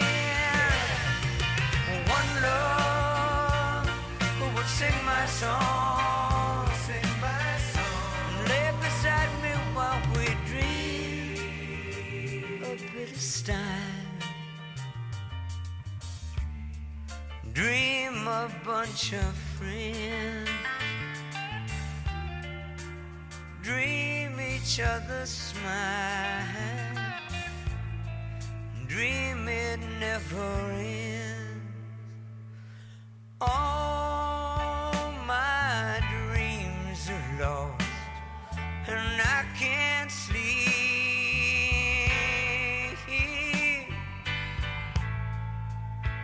And sleep alone could ease my mind. All my tears have dried, and I can't weep.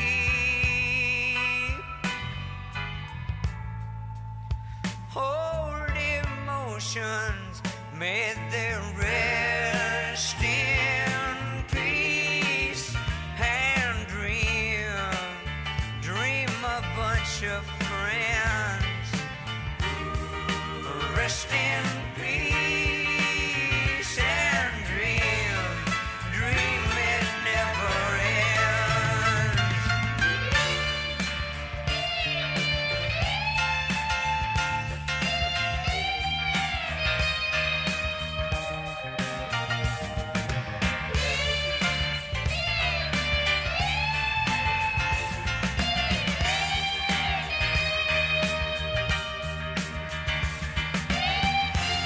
as I live my role. I swear I'd sell my soul for one love who would sing my song.